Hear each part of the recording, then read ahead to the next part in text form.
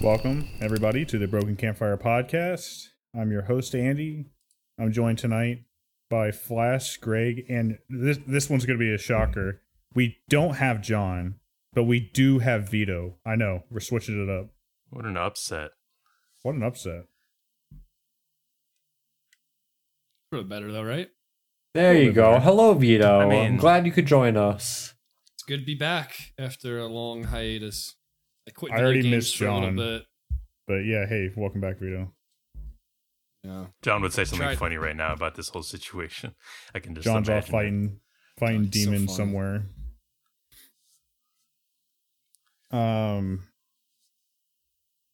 Hey, in this ongoing John/Vito debate, everybody has to take a side, and you can let us know what your side is on the Twitter. Let us know at Broken Campfire, or just send us a note, brokencampfire@gmail.com. You can also let us Tonight's know show's if gonna you missed us on our big hiatus. Yeah, definitely we. have. This is a big hiatus Ooh, for we everyone. forgot about. huh? I totally even forgot about the hiatus. It's not just so- me. What'd you say? What? I'm saying it's not just me. We're all on a big hiatus. Yeah, right? yeah. Well, Last yeah, pod yeah. was, We all went on a vacation together. We all stormed a rural house out there in the Occupied it. Midwest. We occupied it for 5 days. Had a great time. Great time. I feel like there was plenty of video games played, but I feel like whenever we hang out, there's far less video games played than I expect. There's well, yeah, too much because, like- chillage. Well, the thing is when you're on Discord, you do think about it. We do a lot of just like sitting and watching people play and just sitting and talking too on the Discord. You know? Yeah, true. Well, I you mean, know what it is? we just enjoy each other's companies. Plus, like for me, and I don't mind doing this, but like I was kind of like with you trying to help facilitate things. Driving to pick things up and everything. For me, it was hard. It took me a couple days into the trip before I could really like calm Relax. down and like be like, all right, this is a vacation. I gotta just let stuff flow and not keep thinking about like Yeah, for real. supplies and stuff. Not that I wanted to play more games. I was happy. Yeah, I had a great time. But I always find it funny the kind of games we do end up playing because I always think we're gonna play like Cosmic Encounter, or we're gonna do a Marvel vs. Capcom 2 tournament, or all these things that we say we're gonna do. And what do we end up doing? What was the most played game on that trip? Like, Big Head Life or Big Head fighting Life. games. It was Big Head Life. There was a bunch of fighting games played that I didn't partake in. There was some Tekken and some Guilty Gear. there's Guilty also Gear. a bunch of cornhole and pool. Yahtzee too. I was John big would not on stop with the fucking Yahtzee. Wouldn't let anyone play cornhole and video pool. games. Yeah. Hey, We I had a had great time every with that option in the Yahtzee. world, and I did too. we ended up playing Yahtzee. It was great, though. Yahtzee was cool. My first time playing Yahtzee. Classic. Yeah, I had Classics a lot never of go fun out of that whole style. trip. That's what they say. Man, That was fun. It was a lot of fun. I don't know what we would do better next trip other than I wish that we could somehow predict everything that we would need to get from the store on day one for 5 days and never have to leave. Yeah, I don't know. I don't know if that's possible. I love the fire, but I'm not gonna lie. Like the game of like playing firewood got to be a bit much last time. Sure. I think we just need to buy a lot more than we even think we need on the first day. We need to buy like $200 worth of firewood on the first day. Yeah. But yeah, no, it was a great trip. Really don't have a whole lot to say about it. We just some of the stuff we might say might show up as topics later on, or I guess we can get into some of the things now. I should have thought better about how to structure this, but we did Want watch to talk about the aliens? The Alien. Do we? Do we dare? Starlink? Oh, Yeah, where we saw the Starlink satellites above us, and it blew fucking Vito's mind. Okay, it blew my mind because I hey, genuinely... to be fair, it blew my mind too. Like the way it started is Flash pointed out to me, he was like, "Hey, look at that." There's a And I, line like, of light in the sky. And I looked it over, and I didn't even say anything, but like my mind at first was like, "Huh, cool, the shooting star. Wow, that's so special." It's All my moving friends around a up. fire and a shooting Dude, star. Oh, wait, I no, was it's ju- moving. I just remember- It's moving. I remember in my happy place, just relaxing, vibing, and all I hear is Vito. What the fuck is that? Like, All right, the best part about this whole endeavor was after everything was calmed down. Then Kurt, for like the next half hour, would like periodically stand up and point out a star. All right, somebody explain that. Come on. And we were near an airport too, so we constantly see like moving lights that were airplanes. I was definitely downplaying even how surprised I was about that. Not that I thought it was aliens or anything like that, but I did not know. I had only heard the word Starlink before. I did not know what it was. I don't know what it was supposed to look like. Yeah, visually, it's a novel stellar phenomena. It's like there's a line of light. Yeah, moving up I in the did not sky. expect it to be so distinct. Yeah, I'd never seen one either. Is it rare? Is that like a rare sighting, or is that something like if like you live? We were seeing a bunch of anywhere, you can see the articles that were sky. saying, Yeah, I was you gonna can see it at a say, certain time. like see it when pretty I often. was on Twitter, I definitely saw a lot of like videos and pictures. Like Check this out. There it Oh, is. this is a So, link tracking yeah, it. Yeah, and go on this link that I just posted to Africa, the southeast end of Africa. This is basically what we saw when they launched. I showed a coworker an image from that night. And I was like, he has Starlink, and I was like, I've never seen one of these before.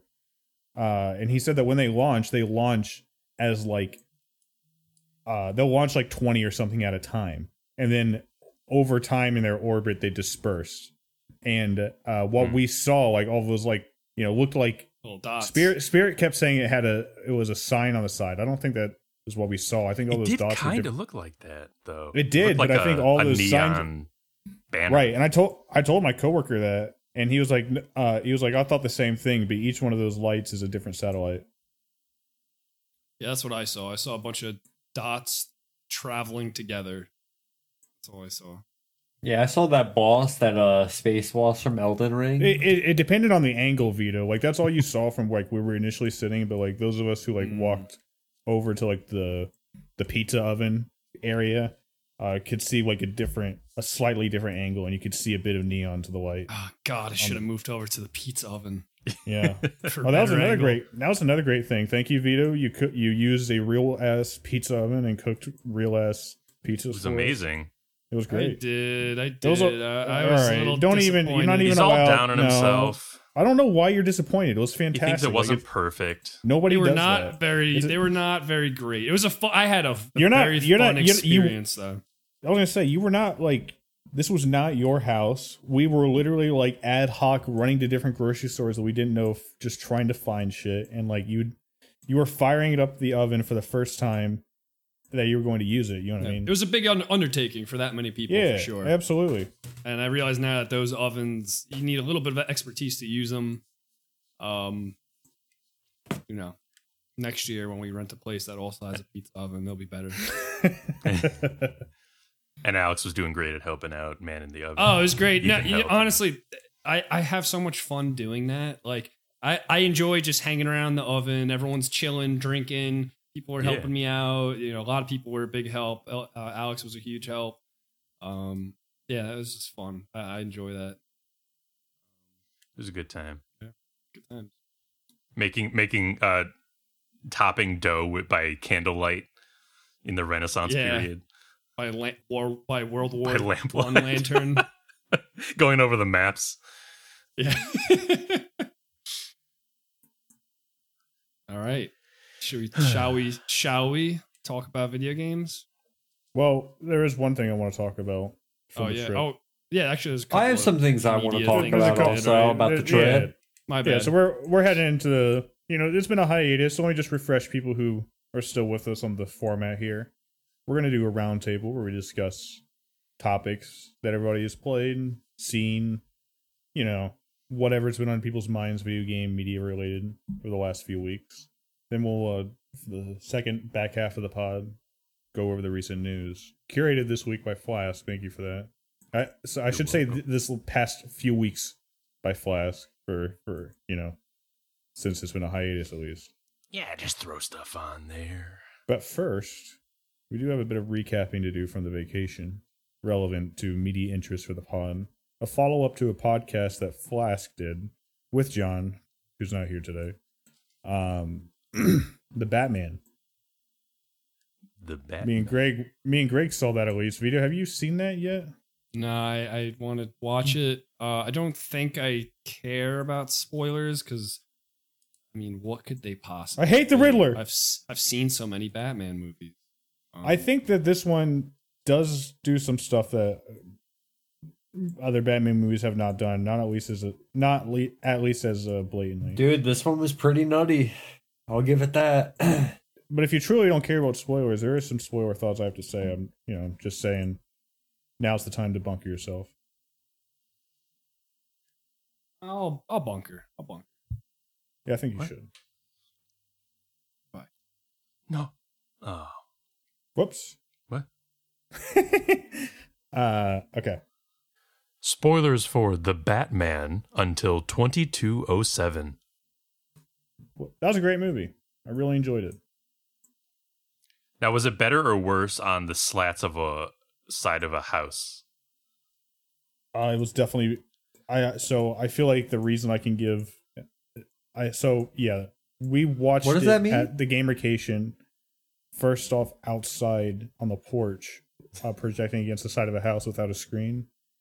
And I saw it from an angle, and the house had these like slats, so I could barely decipher the screen. It would like So, like, scrunch the- people's faces so they didn't have noses, right? Yeah. So like the first 30-40 minutes of this movie, I don't know how long. Then my computer died, and then we had. To I figure was out so an upset when your computer died and everything shut off. I was emotionally compromised when that happened because I was in a perfect position. You reacted by in the next place. You just stood there for an hour before going to bed. Yeah, because I was like, dude, because I knew I was gonna go to bed in the middle of the movie, and I was like, dude, I'm not bringing a chair out here because then I got to bring that fucking chair back. So I just fucking stood in the background. And I just stared at the movie, and then I was like, nope, I'm done. Then I I'm went not to gonna bed. lie. Did not know. I was dreading the tear down the whole movie because I was like, oh, it's gonna be so much work. I'm not gonna want to do it. Well, I also was like, dude, I have to go to the fucking I have to go on an airport. Dude, if I'm up to like 3 a.m. watching Batman, I'm gonna fucking go nuts at this airport. Oh yeah, that was the very last night. I forgot about that. Yep. Yeah, I was so tired by that point. I just went Yeah, to sleep.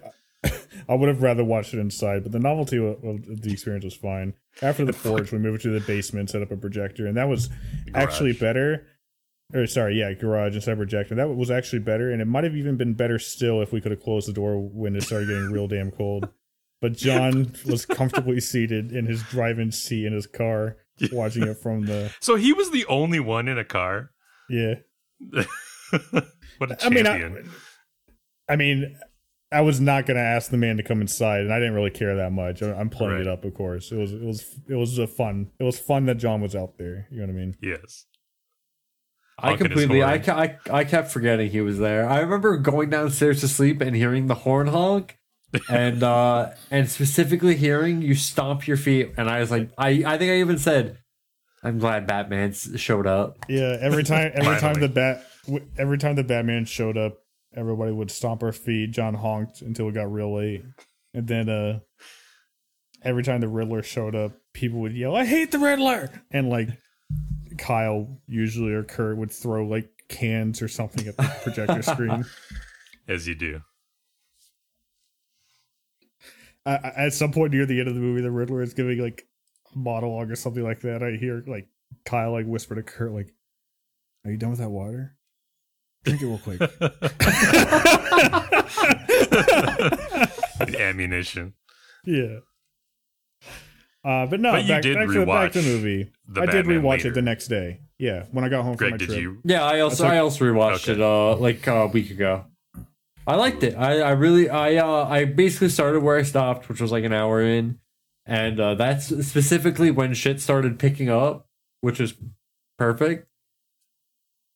I've never been like a Batman aficionado, but I know a little bit, and this movie felt the most like true to Batman, or at least the Batman that I prefer. You know what I mean?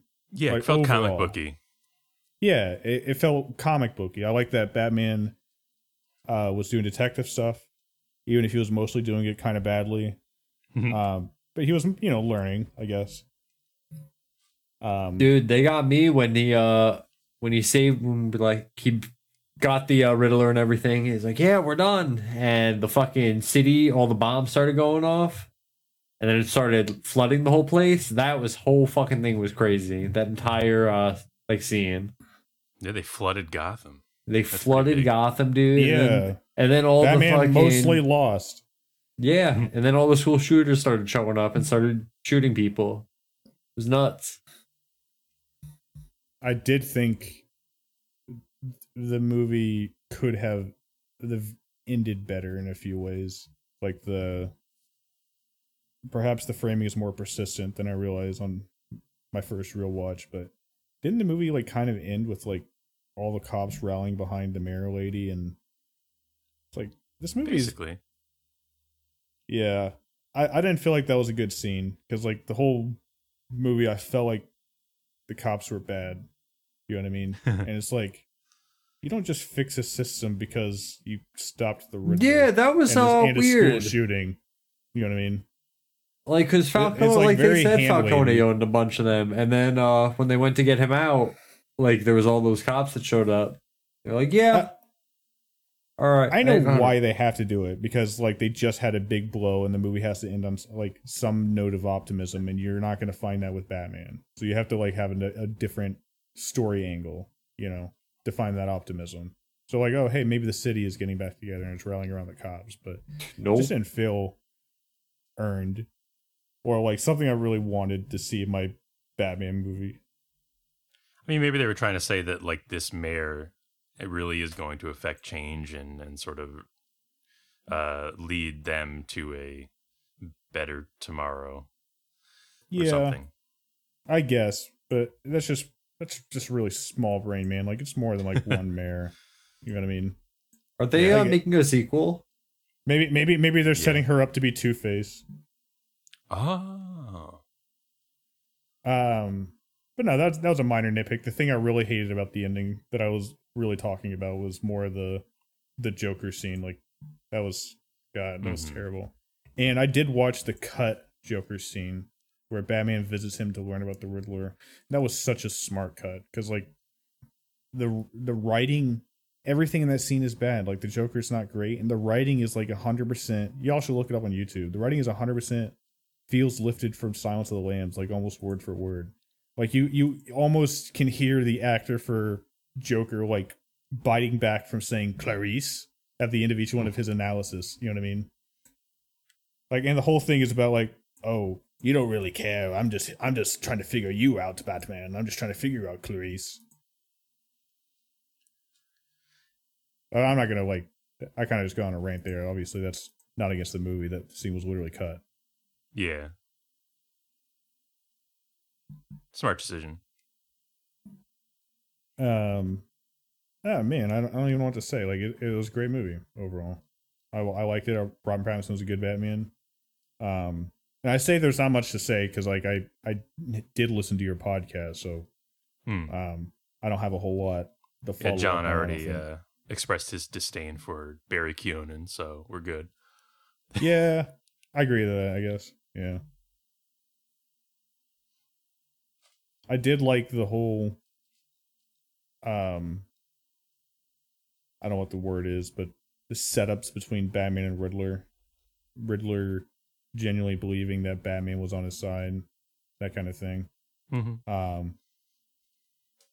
Batman just getting all the riddles wrong was kind of funny to see, even if at some point you're like, are you a detective? Like, I know I'm watching you do detective things, but like... He's really good at trivia.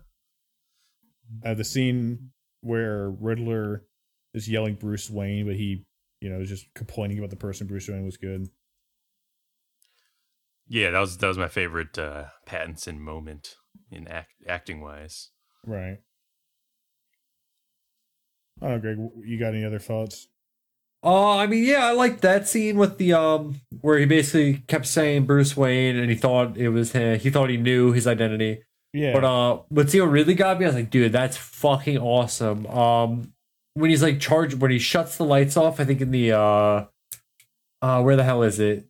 Oh, he's getting shot at by like a bunch of people, and he's just walking through getting shot at, and it's the entire like hallway's dark, and you just see gunfire is like lighting up where he's coming and just beating the shit out of people. That was a cool scene. Dude, I love that scene. That was awesome. Yeah, visually and sound wise, the movie really I liked it. Stylish.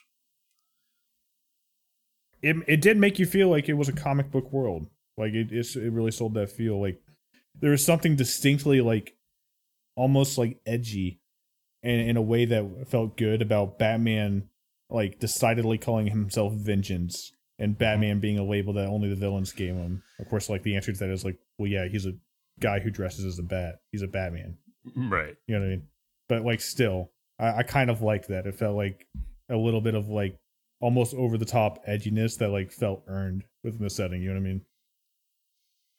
I'm Vengeance. Yes, I have the ears, but they're for when I want to headbutt someone straight on. It pokes them in the tummy. I thought of myself as more like a bull, but these are bull horns. I did like later on when Penguin answered that. It was like, "Come on, Vengeance, come on."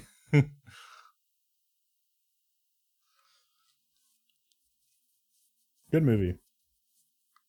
Yeah. Not gonna say like 10 out of 10. No, I don't. I think Solid that it does, like it doesn't carry like the cinematic heavy weight of The Dark Knight, maybe with like the way that Nolan is able to like create intense scenes. You know what I mean? Sure, where, like iconic scenes. But I do think I like it as. I do think it's a better Batman movie. Maybe even my favorite Batman film. Yeah, I think it did that for me. I think so. All right. Greg, are you tied up? Yeah, I'm tied up. I'm all good. All right, cool. I've said my say. I like the movie. 8 out of 10. Would watch the sequel. 8, 9 out of 10. 8.5, I would say for me. Whoa, let's not be too crazy here. I liked it a lot. I'm a big fan of Paul Dano too. Yeah. Paul Dano's the mano. We just delivered our ratings video and we're winding down. I think we're ready to move on. That was Batman. That was my big recap thing from the vacay. What about you fellas? If you had anything to bring up, if you wish. Other than what we brought up in the pre-pod, of course. I guess me and 4 other people who I guess can be nameless, went to a zoo, a lovely zoo. Oh yeah, I was there. Yeah, Andy was there. We saw penguins. It was your first time to a zoo. It was not my first time. I've been to a zoo when I was like 3 or 4.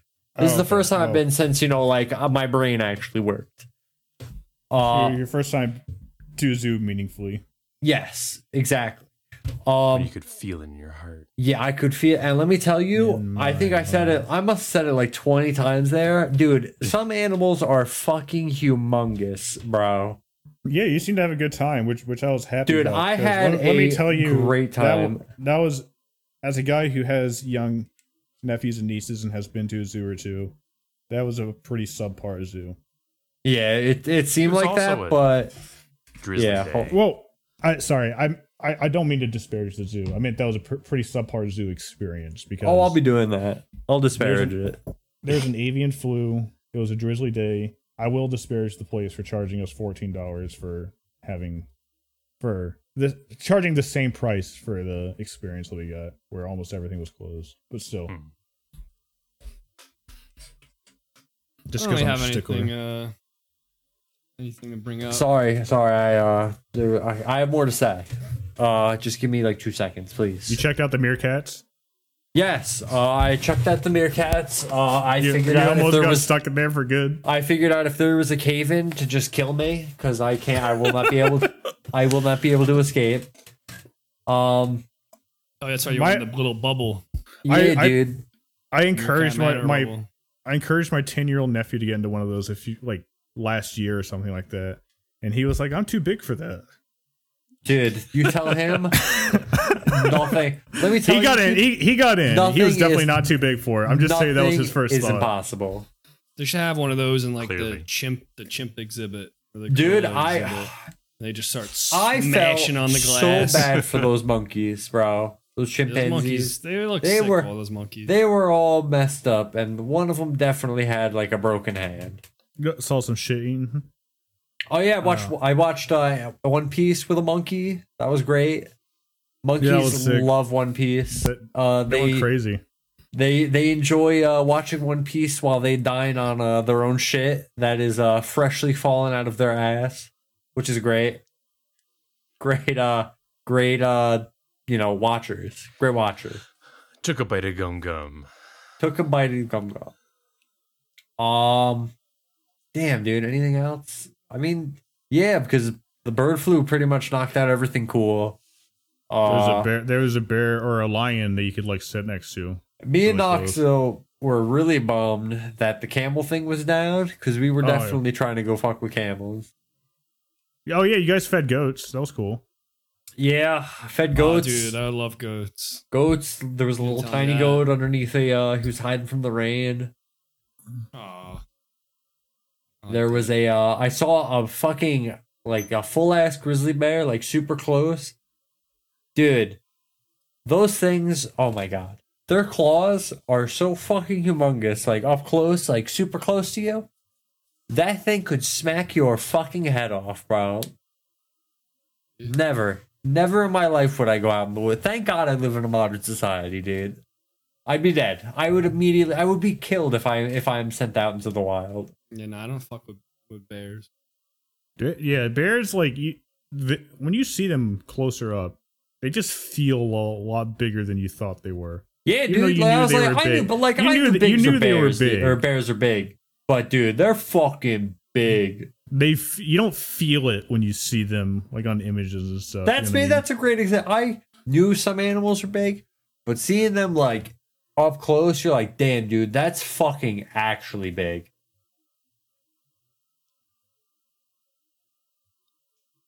You saw a little bit of an aquarium. That was cool. Yeah, that was all right. I really think the whole takeaway was that my love for penguins. I really should have. I should have gotten into that tank and taken one of those penguins home.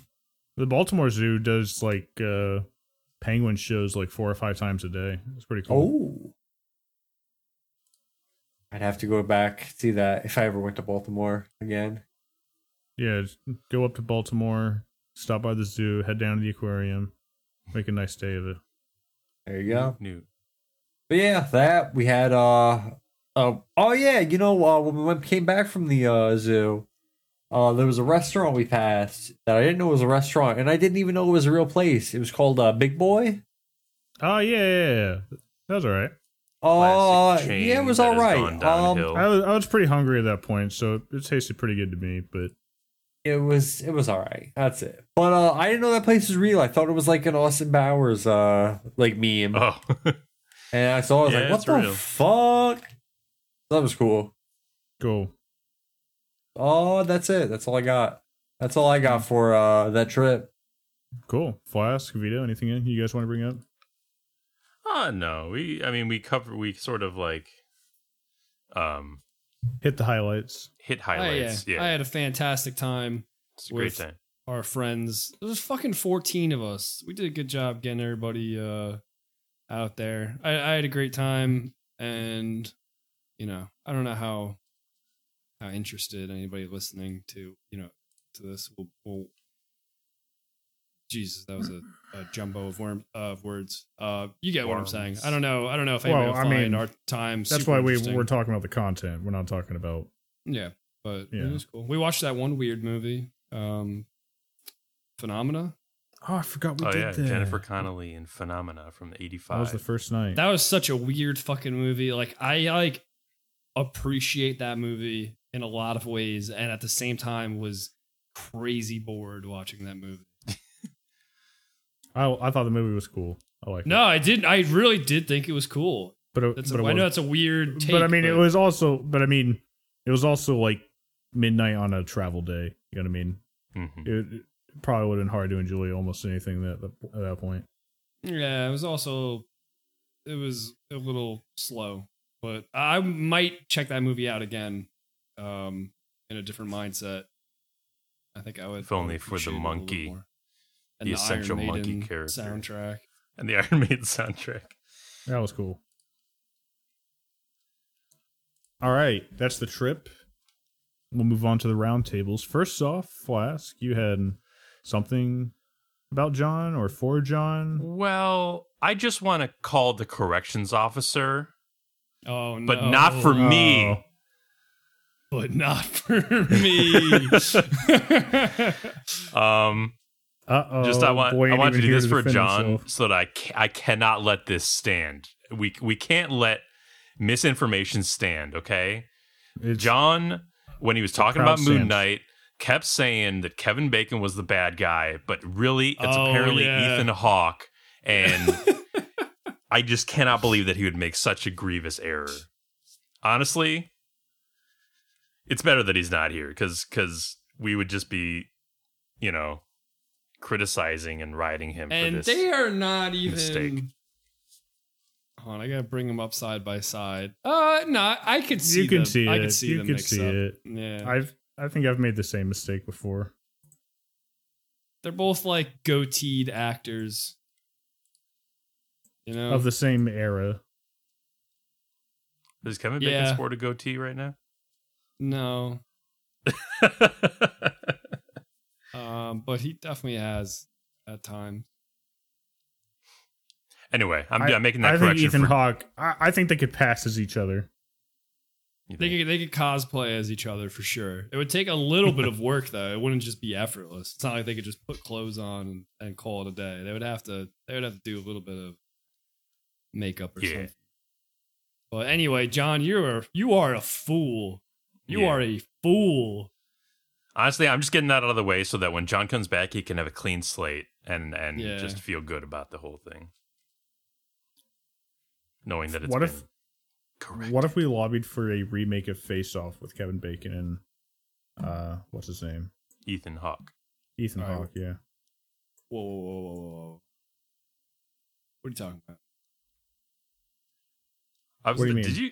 I think we saw that. Weren't there rumblings about a Face Off 2 recently? Oh, is Face there? Off, guys. Face Off isn't it Nick Cage and John Travolta? What are you guys talking Yeah. about? That's what I'm saying. Like, Yeah. lobbying for a remake of. Oh, with Ethan Hawke and Kevin Bacon. Yeah. God, I thought this was another mix-up where you thought fucking Ethan Hawke was in something that he wasn't. That would have been No, embarrassing. no. But no. Oh. I would like to see a Face Off. Fun fact about Face Off: it's the first movie I remember. That's weird. Does that make sense to you guys? When I was a Yes, kid, but that's strange. if I had to remember the first movie I ever seen, it was Face Off. Oh, okay, This is gotcha. not a great And- one. I remember going to the theater to Or see is the it? Iron Giant at a young age. I guess that's it. Oh, Pulp or- Fiction. To clarify, I was a young toddler. I watched that at a very young age, Flash. I never All saw right, it. Vito, you I were like should 6 never years have. old. You were definitely not a toddler. No, I was like a young toddler. Or why are you saying that? Because my memory A young toddler of wouldn't hold up? 18. The memory came out in 97. You were born in like 91, right? 92. Oh God, maybe I'm wrong. Maybe I'm just so wrong. No, you know what it I was? love you, Vito. It was what's that movie? 13 Monkeys. 13 Ghosts? 12 Monkeys with Bruce Willis. The 12 Bruce Monkeys. Willis 12 time Monkeys. I travel think movie? I think might have been the first movie I That's remember. also strange. These are I'm not saying odd. it's the first movie I ever seen. First movie I Right. remember seeing. Yeah. So Interesting. 12 Monkeys came out, I would have been 3 years old.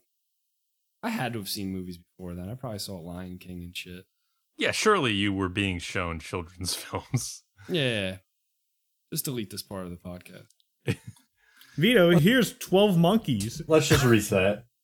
I know you're only 3 years old, but you see, this is the new science fiction film by Terry Gilliam. It's starring Bruce Willis. All right, to clarify, I didn't watch the movie. My parents were watching it in the living room. I remember like walking down and like seeing it on the TV. Eating crayons, Mhm. and that counted.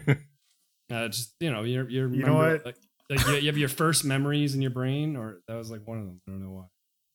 Maybe that's why you are the way you are, you know.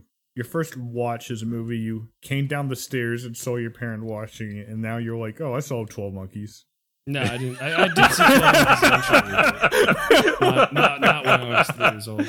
It established a precedent that Vito never. Everybody, it makes sense. All right. Never shook. Flask, was that, sorry, corrections officer, was that your only thing for John?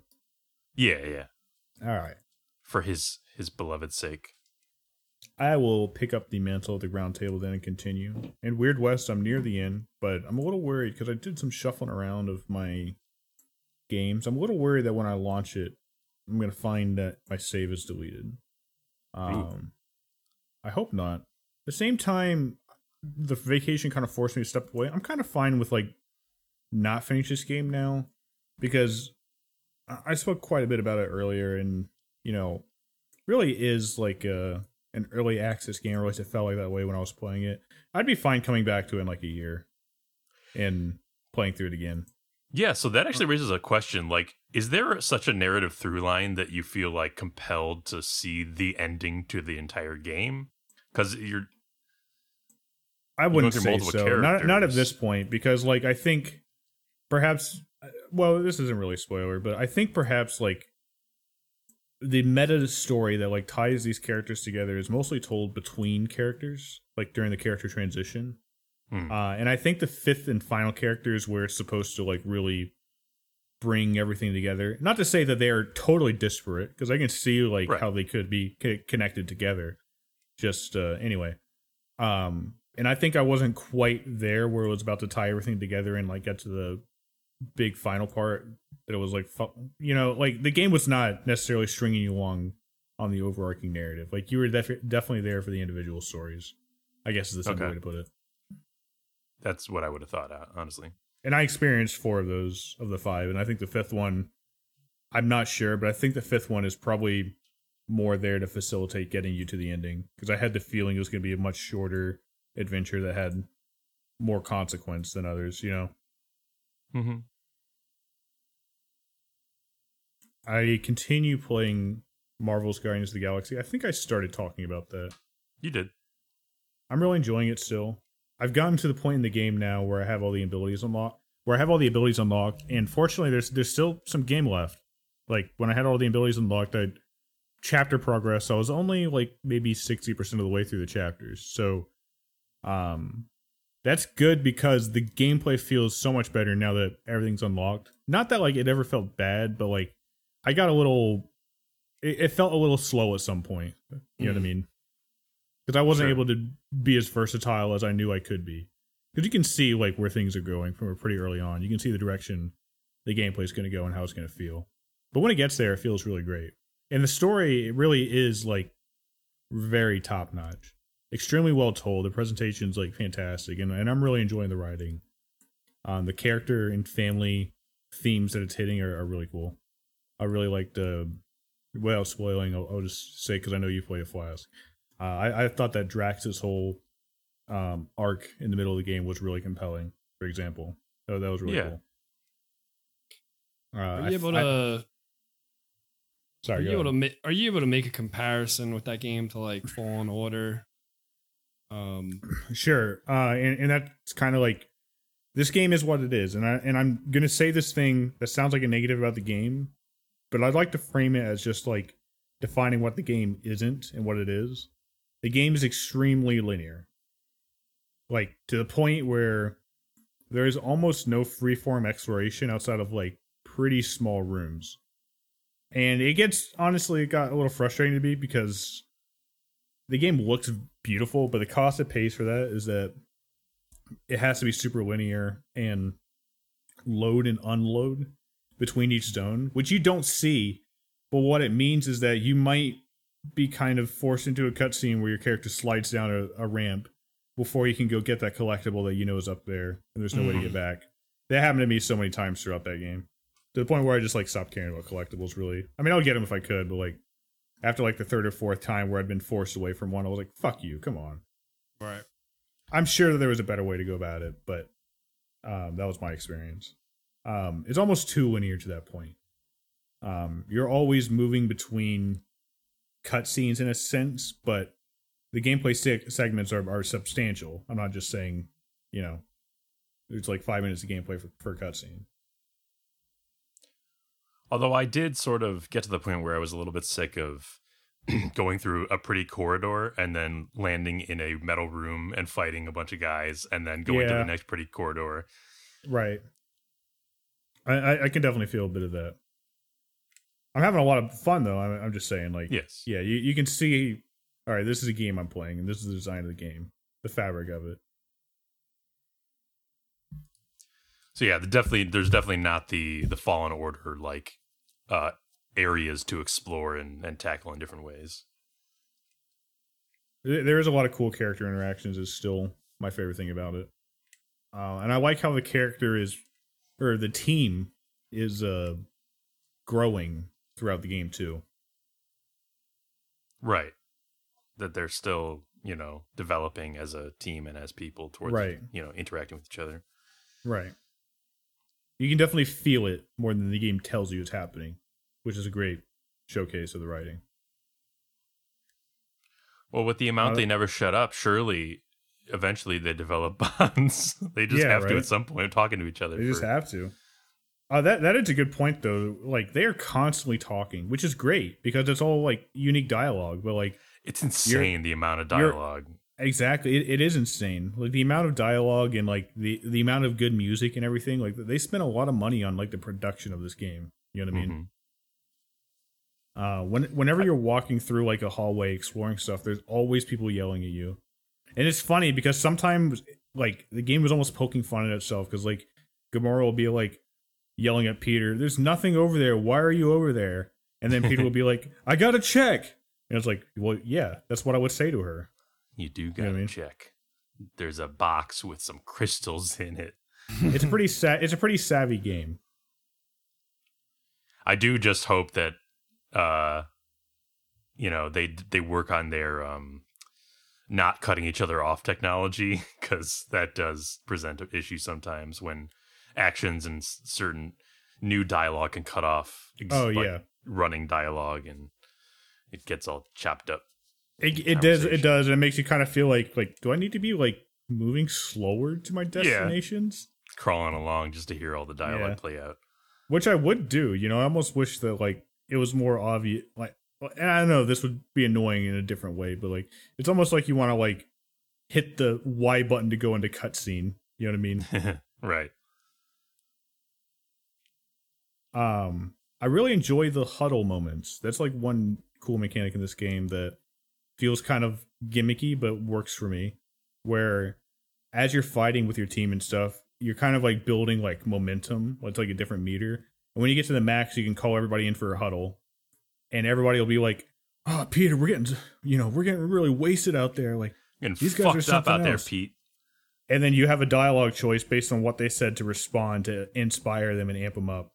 And if you get it right, like everybody has no cooldowns for a bit, and it plays one of the unique songs from the game's soundtrack.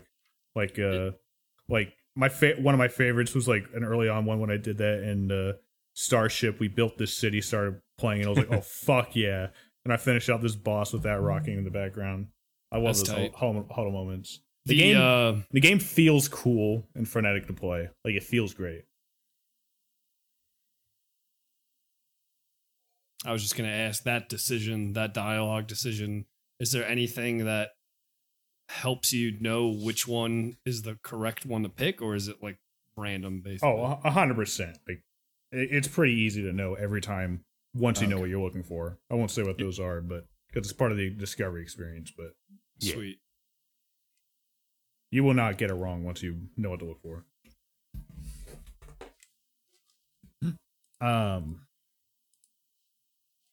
But yeah, that's Guardians. You know, I'll save more thoughts on that until I finish the game. I'm chapter 13 or 14, so I think I'm a few away from the end yet. Cool. I'm excited to get to it. Finally, game-wise, I started Citizen Sleeper, and I played a couple hours of that so far, and I'm really enjoying it. Really cool. I'm liking here we go. Shill game. Tabletop board game-like mechanics. And I'm liking the prose. I'll wait until I play more to finish it because I hear it's a pretty short game. Oh, So maybe- okay. Gee, prose, like PROSE. Yeah, like the actual writing. Yeah, I was like, there are pros, but are there also cons? No, I'm enjoying like the writing, and I kind of Yeah. distinguish that from like the big writing because I'm not saying it's not going anywhere because I'm really enjoying almost all the writing so far. But if you read some reviews, people might point out that it doesn't always feel original, and that's fair. Like, the plot of the game is that you are a sleeper.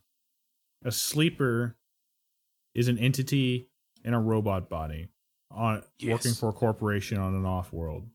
You've become a sleeper because you as a person have agreed to let your brain be uploaded into the sleeper for a chance at a new life off-world while you are no longer a legal person. You are an entity owned by this corporation. The game starts as you have just finished escaping your corporation after learning it was all lies and you've been overworked and everything, and landing on the Eye, which is kind of like this independent rogue space station. Rogue is not the right word because like it's not like an enemy of anybody, but you know, it's like it's a place where like ne'er-do-wells go and like the losers and outcasts go to like, you know, retreat, find safety, try to build a new life and that kind of thing. An independent harbor of sorts. Right. A friend of mine who like heard about the premise described it in a way that like might appeal to some cyberpunk people, but if you have ever read Neuromancer, the Eye gives you feelings of like Villa Straylight, that complex where like you can be free, that's above all the corporations and everything. Hey, Greg. Yes. What do you say that when this technology comes about, the two of us send our brains into robot bodies somewhere and then escape from the corpos? I already planned on doing that when right. what's his name, Elon Musk said he was going to do that. Yeah, I actually do plan on doing that. Okay, when it's we available. can help each other out and get to the Eye or whatever. There you go. Yeah, on the Eye, you are tracked by the corporation, you're being hunted, your body is breaking down, and you are grappling with who you are because you remember things that you can't feel because you're no longer that person. You're just a brain copy of that person downloaded into this corporate-owned robot suit. And is it called Citizen Sleeper because you're trying to become a citizen, or? I think so. Okay. Because sleepers are not citizens. Right. Sleepers are entities. Is this the one that you said gave you a little bit Disco Elysium vibes? Yeah. Okay. Yeah. And I think that's still there. I don't want to like say that like it's making me feel the way Disco Elysium made me feel immediately, where Disco Elysium was having me laugh in like the first few scenes, you know what I mean? But it's very well written prose. And Disco Elysium is like, for me, an exceptional 10 out of 10 in video gaming that we'll see rarely again. Like, this is still a really, really good approximate to that feel. It's so at least in far the for me. category. It's at least in the category. It's at least in the bin, and it's at least a step above most things that you see. All right. And again, I'm saying the pros because I still haven't finished the game, and it's possible that the main plots and whatever don't go anywhere. Right. Sure. That being said, I'm genuinely interested in a lot of the characters I've met. I'm doing the quests because I want to learn more about them, and not just because of video game brain. I want to finish the quest. You know, one thing that kind of put me off, personal point of privilege. Not a criticism against this game because games don't need voice acting, but this game doesn't have voice acting, and that reason why that puts me off is because I really enjoyed the trailer, and the trailer had some really cool voice acting that was like character specific and specifically said some of the exact lines that are said in the game. So like I totally had the impression it was going to be voice acting, and I'm fine that it's not, but it's like not a great marketing tactic to kind of deceive people. Yeah, it's a weird that marketing way. tactic. It's I'm not even complaining about the marketing, and I'll post the trailer so you guys can see what I'm talking about. But if you didn't see that trailer with voice acting, you wouldn't have expected. Absolutely not. And it wouldn't have been a problem. But it's stuff like, you'll see in the trailer, the voice acting is often reading out loud 100% direct quotes from the game, and a lot of it's just like introduction to a few characters. So when I've met these characters and I've read those things out loud, I can hear some of the trailer in my head, and I'm like, I want this to be in the game. This is it. It's a shame because the voice acting in the trailer is really good. I should say, like, it's not just like I need this read out loud to me. It's like the characters sounded cool. Yeah, that is a shame. It's very optimistic, but maybe you'll get the disco treatment if sales are good. And that's the thing. It's only a 4 to 6 hour game. Again, I'm not possible. Yeah, and we were kind of talking about this before the pod video, and we're kind of reiterating some of this, but I agree. I hope it gets the disco treatment, but original disco had what I did expect in this game, where it had limited voice acting, where every time a major character was introduced, usually the first paragraph and first few things they might say is voice acted, and very significant scenes afterwards were. But most of the text, 90% of the text of the game or whatever, was not voice acted, which was fine. So you might have expected, like you said, just the trailer type of stuff where the intros to characters and such are voiced, and then past that is just text. But it's a different thing to pay certain people to read aloud a thing for a trailer versus read out loud dialogue for a game. Even if it's the exact same word, it's packaged differently, and that has different implications as far as pay and budgets go. And ultimately, I'm just happy that this game exists. So, again, I want to stress personal point of privilege. I'm not knocking the game for that. Right. That being said, I'm only a couple hours in, and I hear it's like a 6 to 8 hour experience. So I heard that from Vito. I'm into that. Yeah, I'll finish it up and report more, I'm sure, next week. All right, chill. I'll play your game, your corporate little product. I got a lot of games downloaded now, too, that I've got a new solid state drive. So, who knows? Maybe this is the year of the Andy. We'll see. Damn. That's about all I wanted to talk about. There's some shows, but I could wait until next week. I've talked a lot. You better. Now, we're at about a 10-minute resolution to the break. Who feels like they can do a round table in 10 minutes? I can. Themselves?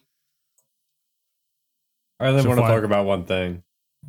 Flask, you said you could too? Yeah, but Greg can go. Okay. I was only going to give Flask going. I was going to give Flask priority just because it's already written in the document as Flask, but we can give. That's fine. Flask can go first. I'm fine with that. Jesus Christ! What do we do? I'd hate to break up the Flask, list. go ahead. All right. Now you've got 9 minutes, pal. Damn it, Greg. Better make it quick. I read okay, so I haven't been playing many video games. I'm sorry, guys. I'm not in a video game phase right now. I'll get back into one. Of course. I know. I read a manga called Sumire 16 Sai. Have you heard of this one, Greg? Just out of curiosity. I'm looking it up. Hold on. Sumire 16 Flask is an English Sai. podcast? Sorry. English podcast? It's got a pretty bizarre premise, but it's actually... Okay. It's actually pretty touching for such a bizarre premise. And I will say what the premise is. It starts with a girl on her first day of high school when she meets another new student who is a full-body high school girl puppet named Sumire, which is being operated by a completely silent, middle-aged man who never breaks character as Sumire. This is just another student, supposedly, who's going to this school as well. So naturally, the girl and everyone at the school are freaked out by this guy who's just like operating a puppet, claiming that she's a normal high school girl. But the principal, what? You can continue. I was just curious if is the robot trying to blend in? Has the robot fooled the staff at the school? Well, there is no robot. It's a puppet. Robot, yeah. It is a puppet. Puppet robot. So that's exactly the thing. Oh, you mean that there's like a guy standing behind the puppet? Literally like a middle-aged man standing behind a puppet, operating it and claiming it is a high school. He does not break character as this high school girl named Sumire. And so naturally people everyone... People acknowledge that he's a middle-aged man. Oh, yeah. Nobody is buying it, and they're all like, "What is going on? Who is this guy?" How did they allow this guy into? How is he admitted to the school? Also, the principal, what if he's the puppet? You ever think about that? Well, okay, no. The principal comes out on the first day and reprimands everyone for being so mean to Sumire, and basically insists that everyone treat her normally and like a normal high school girl because she just is. So in a bit of manga logic, you know, like everyone in the school then has to treat her normally from then on. But nobody ever buys it. It's just that they were told by the principal, like, just be cool about it. Like, it's just Sumire, normal high school girl. But that's not the whole plot of the show. Certainly there's like other things happening, relationships, school stuff. Yes. So then the rest of the story is about Sumire slowly winning people over in her school because she has like 100% optimistic personality and just like unwavering helpfulness and loyalty to everyone around her. So she grows this small group of close friends and improves their lives just by being their friend. And so it actually, even though this is a very strange situation, it ends up making these characters' lives better just by her being around. Does it ever interrogate like the puppeteer versus Sumire, like in a meaningful way, or is it just always like played for laughs? Mostly played for laughs throughout. It never really dives deep into that, no. But like, it becomes, as you go along, you as the reader start to learn that that's not really the point. You know, there's no like, there's not going to be an examination. It's not a mystery. Yeah, it's not a mystery to solve. Instead, you have your classic bonding high school characters, but at the center of it is this stoic middle-aged man who's portraying a happy-go-lucky puppet. And what's great about it seems like a gimmick. It seems like a high school show with a gimmick that's not ever like addressed. Like, essentially, yes, but the gimmick is great throughout. Like it never gets boring in terms of how they're dealing with this man operating a puppet. Like it consistently remains good throughout the entire rest of the manga. Huh. So it's a good gimmick. Like it's a gimmick that works. Okay. And because I think the important part is no one ever forgets that Sumire is a puppet. Like they are fully aware of the man behind the puppet the entire time. So even though, you know, the main group of girls come to treat her like a valued friend, they'll still readily acknowledge the man behind the puppet. Like if it's cold outside, they'll ask him, "Hey, do you need a jacket or something? You're shivering." He won't say anything in response, but they might give him a jacket to, like, you know, keep him warm, even though he wouldn't ask for it. And so when new people meet Sumire throughout the manga, which happens, even late into it, they're still like, "What the fuck is going on here?" And then, but like by this point, he has a group of friends she has a group of friends, Sumire, and they're like, "No, it's cool, it's fine." So yeah, it ran for a few years. It's done. I enjoyed it. It's something a little different, definitely, but it's heartwarming. Is there an adaptation of any sort? Well, so it did get a live action like limited series, I think, but I could not find it anywhere. I scoured the internet. I would have to go to some Japanese site and like buy a copy. Like I wasn't gonna mess with that. Yeah. So if you ever want a heartwarming manga to read, read this one about a puppet.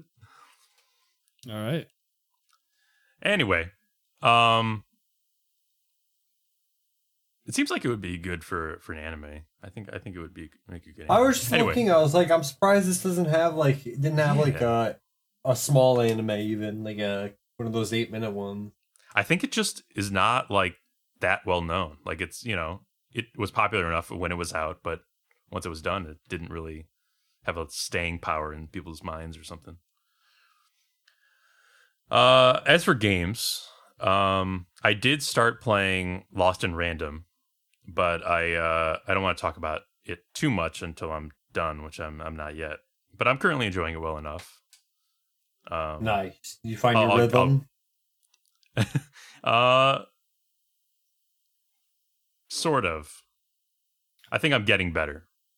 I started that game and did not play much of it at all. I was doing the opening scene where my sister gets she joins the Sixers, right? Not the basketball team, or I don't even know. I don't know sports. Yeah. But I did stop playing it. This was a couple nights ago. Does the game pick up as far as like it was a lot of cutscene and story. You know, it was the opening of the game though. There's a lot of exposition and stuff. But is this a gameplay forward game or is it like a more narrative? Is there a lot of walking around and talking to people and I mean, yeah, you're gonna be walking around and talking to people. I mean, that's fine. I just there's action though, right? And there is, yeah. I was looking forward to like card combat and yes, and you'll get to that. You know, you don't get. Yeah. Do you even have your? Do you have Dicey yet?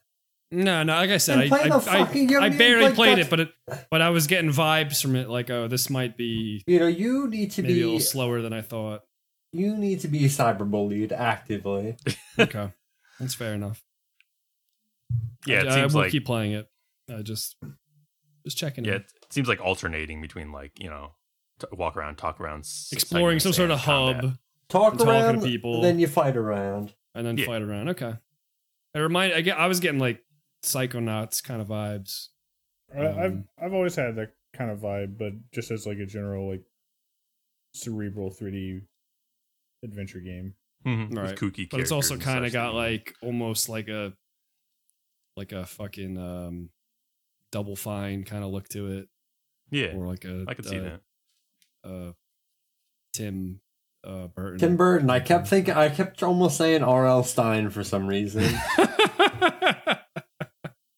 Tim Burton, Tim Schafer. That's a funny mix-up. I was thinking of Tim and Eric. Oh yeah, it's got like a Tim and Eric kind of thing going on. Tim True. Stein. Odd and even. Tim and Eric. All right, sorry, but yeah, I'll talk more about that at some other point. I did give Slay the Spire a shot for the first time. Wow. I'm not that good at it yet. Why do you say that? I don't know. Did you like it? You enjoying it? Yeah. I'm enjoying it. God, it would have been hilarious if you said no. How'd you know? Well, I don't know. That game doesn't have like, it's not narrative. Like, there's no story to it. It's literally just let's play cards, and that's it. I love that game, but I wasn't sure if that was like your kind of thing. I thought maybe you needed like some sort of skeleton of a narrative to play a game. Not necessarily. Mechanically, it's fun. Okay. I'm probably not that deep into what can be done with the game. I've unlocked a few characters. I like the Poisoner character because of the passive damage. Yeah. Maybe that's a baby's first, I don't know, thing. No. Okay. Do you guys have any, or those of you who have played it, do you have any beginner tips, like stuff I should be aware of or try out tactically? Or should I just, do it? Yeah, I think just do it. Keep playing a character until you've unlocked all the cards. Like, I actually, believe it or not, my favorite character is the first one, the woman with the first character. Okay. I know the poison character is a lot of fun too, but anyway, just keep playing until you unlock all the cards, because then you'll have all the options for different builds. Because each character clearly you could kind of see as you're playing has like different ways to go. Like that poison guy, you could do poison, or you could go another route. Yeah, no, there's I don't think there's any wrong way to play. Yeah, I've started to sort of be a sweat about it. Like Zach's like pretty well versed in that game. No, I'm not knocking him. I'm just saying, like, you can be pretty serious about that game, I think. I've definitely started to see how you can, as you're going along, sort of build your deck into different paths, and go for a build, per game. That's cool. I feel like I play a couple games like that. I think the most important thing, as far as like tips, is like, don't bunk up your deck. So like, don't accept cards that are not going to be very useful. You don't want to bunk up your deck. You want to keep your deck as lean as possible, Yeah, as, that as don't contribute to your effective as playstyle. possible. Yeah. What Reasonable. else? Yeah. Have an idea of where you want to go, based on those first few cards you get, and work from there. Sure. All right, so yeah, I'll keep. I'd watch you play that if you felt if I'm like not streaming embarrassed by my there's no reason to be performance. embarrassed. I'm not some expert in that game, Mm-hmm. but I'm pretty decent, I think, at this point. Then maybe I'll throw it at some point. I like deck builders. Advise. That game has a good mobile version as well, in case you're interested. Oh yeah. Okay, cool. Yeah, actually, I just play the mobile version now because it's just a great game to play when I'm like waiting online somewhere or if I'm on a flight. It's completely offline. I can imagine. My only tip is when you get to the point where you have many characters, just don't be afraid to. Oh, I had a bad run. Let me just try with a different character because they play differently, and you'll find yourself naturally gravitating to one or the other. I think I preferred Orb Guy by the end of it. Okay. I also did not get into Slay the Spire as much as other people. I played enough to beat it a few times, but I wasn't into the whole Ascension. I almost never am in games.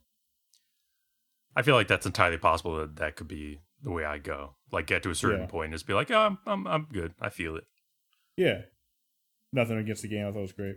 No. Unfortunately, I don't remember how to mechanically well enough to like give you advice. Like, oh, you know what I mean? No worries. I still got to try those other ones, like the other games in that sort of genre category or whatever.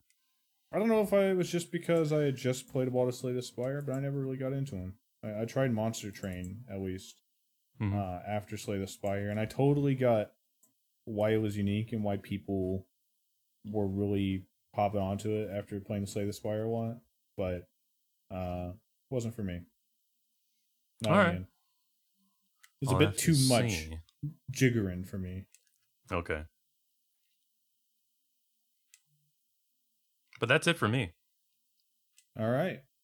That's it for Flask. I think we'll take a break. We'll come back, get a few words from Greg. Vito, you got a nice little typed out list, and then we'll dive into the news for some selected topics. All right. Stay tuned.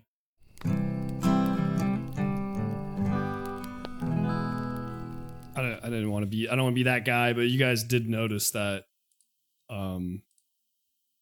that wasn't even Flask talking the whole time. It was like a puppet of Flask, and there's just like a guy behind it the whole time, just making. What are you talking about? Making dude? The puppet talk. I did notice that, but I really did not. I was hoping we would not bring it up while he was. I was hoping actually he went to go get a snack. I didn't realize he's still here. Now I'm a little scared. It's me, your friend, Flask. Yeah, but I could see you moving the mouth on the vacation. It was definitely Flask, right? Like the real Flask. See, now I don't know. I sometimes it was dark. Do we have any pictures? Closely. No, I'm completely out of frame in every picture. Wait, hang on. No, I know I took one picture of Flask with all the snacks, and I made a joke to Flask. Oh my god. Vito. Who's that behind him? There's a man there. Vito, get out of the house. But like, who's our real friend then? Is it that guy? Maybe that guy's really cool. You just got to accept the Flask that you're presented with, okay? He cares about you. He does. I mean, I care about you. I do. You want a jacket? You look cold. I mean, yeah. Is that Flask who wants a jacket or the man behind him? I was talking to the man behind him. Flask is there ever a point where it's raining and like the man behind him is not like using an umbrella, but she is? Yeah, absolutely. Is there really? That's awesome. That's fun. That's what I mean by like the gimmick retaining its enjoyment throughout the entire thing. There's all sorts of situations like that where things just like, yeah. But it's never not. But did he literally ever eat? Seemingly he would have to, right? But we don't really see it. We don't see him ever go to the bathroom, eat, do any like human bodily functions that would require him. Like he's like in the women's like locker room and shit. Oh yeah, yeah, that's funny. I mean, I guess we don't see her go to the bathroom or any other characters either, but still, you know what I mean. It's convenient. But I imagine we see scenes at a food court where they're all eating and she's like putting stuff into her mouth. But yes, yeah. We've got a hot heaping of roundtable from Greg coming at you. What have you been up to? Yeah, the last few weeks. Well, Greg, you've already talked about quite a bit. You know, you were on the vacay. It's fantastic. And I gotta say, that was my first time meeting you, Greg, and it was fantastic. I kept saying at the Indianapolis meetup, I wish Greg was here. We kept saying that. I'm glad I was there. I hope I was nice, and I hope everybody of course, I had a great time. Likes me more and had fun and didn't. I hope I didn't sour a mood well, at all. Hey, I just want to clear the air. I think everybody's got insecurities and everything. I had a great time with everybody. That's all I cared, because that's my big thing. Is I just all I want is people to have fun. There were genuinely no bummer, downer, sour moments for me from the whole trip. Neither for me, so we're all good then. Greg would consistently and frequently doom scroll Twitter to keep up his persona. Did you see me doing that? Did you see me? I did that a few times, and I can genuinely say that there were times when I would get pretty fucking dejected, and I would just immediately stop. I was gonna say, Greg, like the only thing I would say is that like a couple times I would check up, like, hey Greg, how you doing? Just because I was like, man. I hope Greg's having a good time. I haven't really heard him talk in a while. But I think you were just doom scrolling it high. But I was doing the same thing. Like I definitely had periods when I was just sitting there and enjoying my friends. Is when I'm online, we're different from online in person. Is I don't talk that much in like real life. I don't like talking that much. But I was also incredibly high, and I was also doom scrolling. Yeah, dude. I mean, I was doing the same thing. As long as when I doom scroll, I can't stop. It's an addiction. Yeah, I feel you. But yeah, I definitely. That's very funny. That's funny. Keeps up your cynical demeanor for us. So yeah, there's things I've done. I'll add more to my list, but I'm not gonna talk about Star Wars. I started playing yesterday or the other day. Star Wars Jedi Fallen Order. I'm like 2 hours into it. I just got to the second planet, so I'm not far at all into it. But it looks really nice. It looks really good. Beautiful, right? Gorgeous. Yeah. One of the more beautiful games I've played. One of the highest production values in games that I think I've played. My one complaint, and I mean it's not really a complaint, I guess. But with the lightsaber, you can slice animals like into pieces. Yeah. You can't slice stormtroopers. Why can't I slice a stormtrooper down? Why can't I cut a stormtrooper down, dude? I wish you could cut a stormtrooper in half. Yeah, dude. That would be cool, right? Like, cause you fight. My main thing for the beginning was one, the lightsaber stuff in that game is awesome. I love getting shot at by stormtroopers and just fucking deflecting their bullets back to them. I think that's awesome. It's a good feeling. Yeah, it's a good feeling game, but then again, I'm only like 2 hours into it. So did you so you're on the second planet. The first planet is Bogano, right? I think the tutorial planet. And did you fight Ogdom Bogdom yet? The boss? You don't have to fight him on your first go. The final boss of the game. I fought him. No. Well, so yes. I know yes, the dude in the cave. The thing in the cave, right? Yeah, he's in the cave. So I fought him in the cave, and he killed me. And then I left, and I fought his normal form, which is just out in the wild. Yeah. And then I lost where he was, so then I just was like, I'm just gonna go. I'll come back here. I gotta come back here anyway. He's kind of like tucked away on that planet. Yeah, but that boss was fucking hard. That's probably the hardest boss in the game for me. I thought it was hard, and I was like, dude, this is kind of crazy. And then I realized, like 2 seconds later, that little robot shot out a healing stim and told me about it. I was like, dude, this would have fucking helped me a lot during that fight. I think I still had that in that fight, and it gave me problems. That fight, Ogdo Bogdo. It was fine for me. The greatest Sith Lord in all of the Star Wars universe. Yeah, I did not do well. I did not fare well against Ogdo Bogdo. You're okay, good. Didn't you watch me kill him, Vito? I feel like I got him like the first couple tries. I think you didn't have nearly as much of a problem. Yeah, I don't remember you having a problem with that. I think I also remember John saying at least that he had no problem with that boss. I think I actually left the planet, did other things on other planets, and then came back, and then I think I wrecked him. But my first pass through with Ogdo Bogdo, greatest Sith Lord, was very difficult. I might be making this up, but I seem to remember John watched me kill him with no problem on my first or second try, and then you joined afterwards asking me if I'd found him, and I said I killed him. You didn't believe me, and I ran back to the cave. Maybe it could have been me. Something like that. He's a bit of an IQ test. I didn't. But for force abilities. I should ask you, Greg. How are you enjoying getting around? That was my big thing with the game. I was not enjoying the level design. Maybe it's the first level, but I felt like the first level felt weird. The first world, I should say. It felt very platformy, but that was mainly because a lot of it was those cables all over the place. That first planet. So I need to see another map, but right now it's all right. I feel like what you're asking, Andy, he's incapable of answering yet because I can't remember how big the first planet is. The thing is it's not that big, but also it's a lot, like Vito said, a lot of verticality, and there's a lot of those bars that grow across that you gotta balance. You don't have the balance beam thing bars. Yeah, so not yet. I'm guessing on this next planet I'm going to probably. I think Andy's referring to just the way the levels are built, and you won't really know until you've unlocked all of the movement tech and those big fucking ramps that you have to knock down, but you can't even knock them down yet. I don't know how to knock those down. The only thing I just got was wall running, which opened a bunch of places, and I was like, that's pretty cool. It's just like a classic, like a Metroidvania where you're going to get abilities throughout the game and you're going to keep going. That's something I didn't realize when I first launched the game. You're going to keep going back to Bogano. It's the first planet, but you're going to go back a million times because you're going to unlock abilities that let you go to places. And one of the things I loved about that game is each of those fucking planets are massive for the most part. They open up.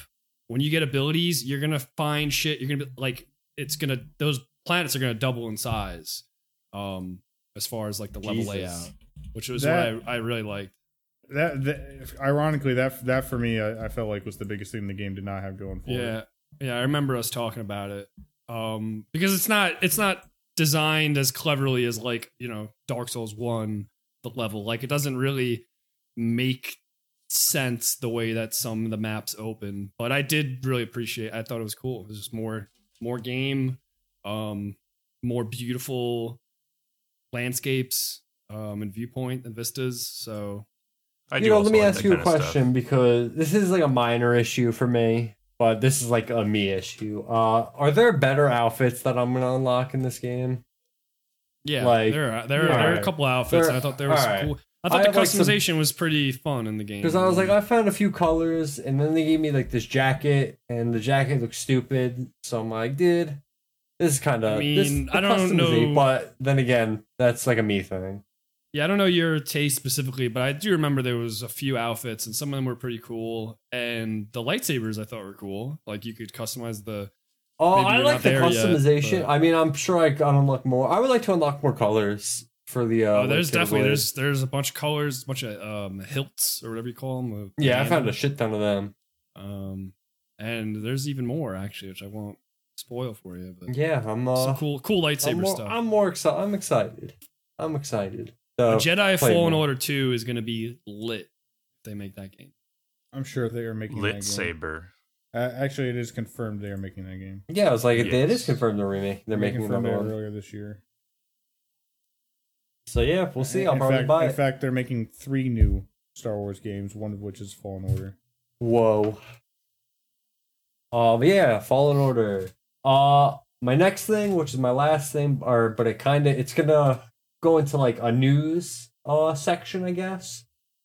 But World of Warcraft, it's one of the 2 MMOs that I constantly play, and I can't stop playing. Oh, we know. Yeah, EverQuest and Phantasy Star Online too.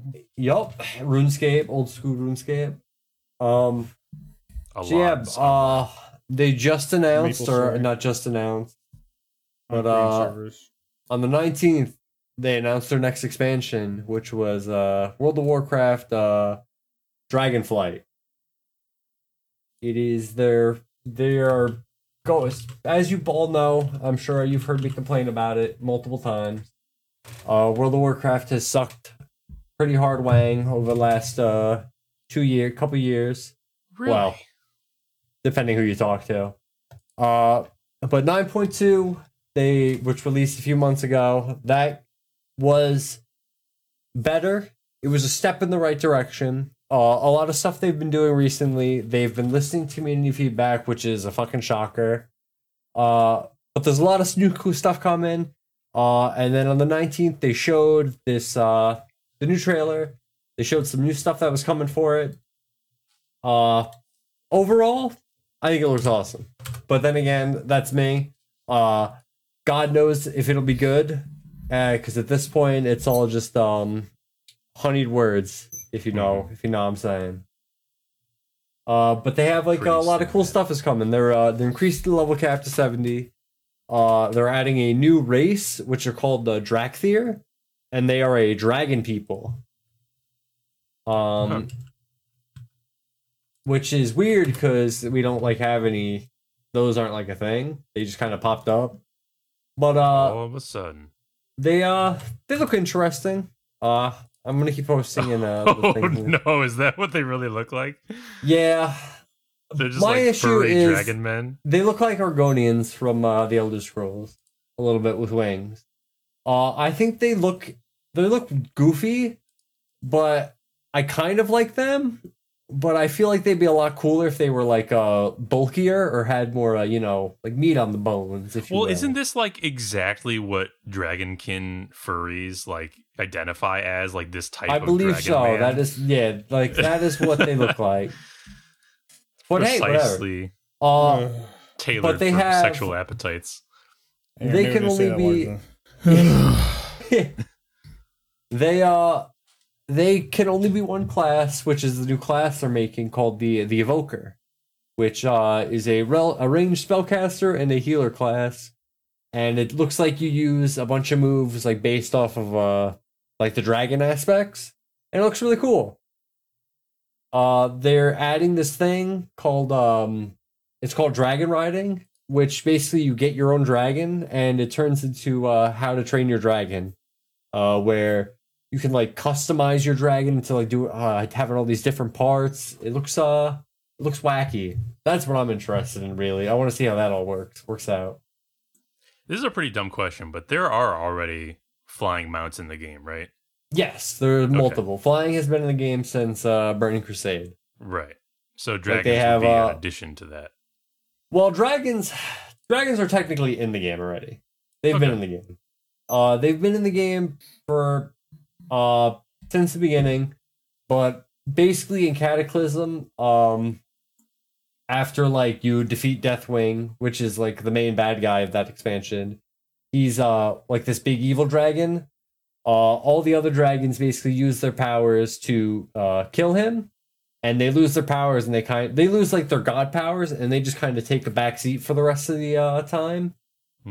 But now with Dragonflight, what looks like is that they're just going back to being the rulers or protectors of whatever fucked up things going on in this game. But yeah, they have dragons. You could always been able to fly dragons. This new thing though is it has it's new mechanics and shit. I don't know. I have no idea. I'll try to find a video of it. So yeah, basically, so far it looks cool. They have a bunch of new shit. They're remaking the UI, which that game desperately needed, and they're revamping Professions, which that game also super needed. So overall, that's the ticket to bring back popularity. Then is to pivot to furry. Pivot to furry. I'm glad that is your takeaway, Andy. Thank you. But yes, all you need to do is pivot to furry, and WoW's back, baby. Blizzard's back. Blizzard's back.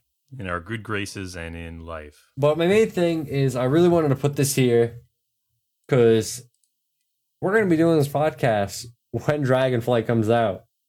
So I want to have specific points, episodes I can go back to and be like, oh, how did I feel when this was happening? So as of right now, I'm hopefully optimistic, like I always am, for the expansion. I'm sure when it comes out, you'll hear me say, dude, this is it. WoW's great again, blah, blah, blah, like I did with Shadowlands.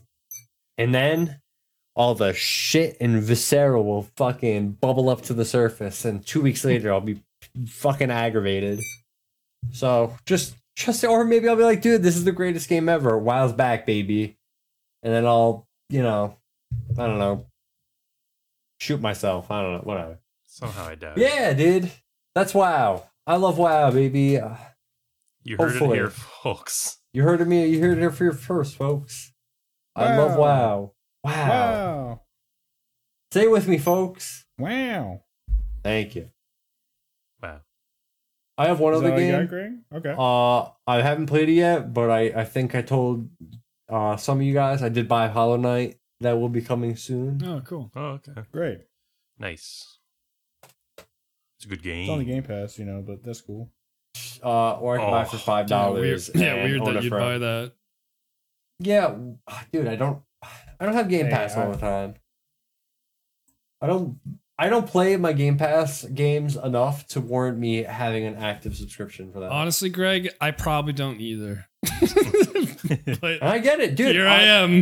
I 100% think Game Pass feel is like that after a awesome few and months, that but- you need to get that. But I personally don't play the games on Game Pass enough to warrant me. I really spending that probably on- don't also. Yeah, 1,000%.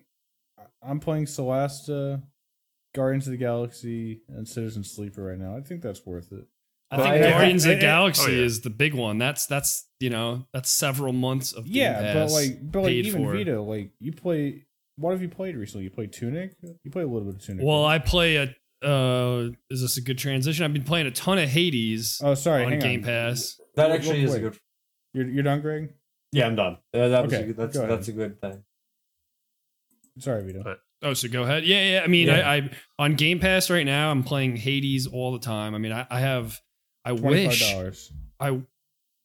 $25 game. Okay, so that's that's not bad. That's what I was saying. Think about the things you've been playing. The value adds up more quickly than you think. Yeah, Lost you're in right. Random, $30. Right. Oh, And this so is that's $55 Microsoft's right there. Xbox's Game Celeste Pass for got PC. downloaded. That's Microsoft Xbox Game Pass for PC. God damn it! Can they please add time tracker for games? I mean, Oh, come yeah. on, that's everyone's favorite. I'm sorry. Can I? statistic. I just want to push my way back into this conversation with Game Pass because I also have some complaints about Game Pass. One of my app main- sucks. Dude, that's one of my big things is I fucking hate with a fucking passion that app. That app sucks dick. It does. I it does. Oh, go ahead, Vito. Go ahead.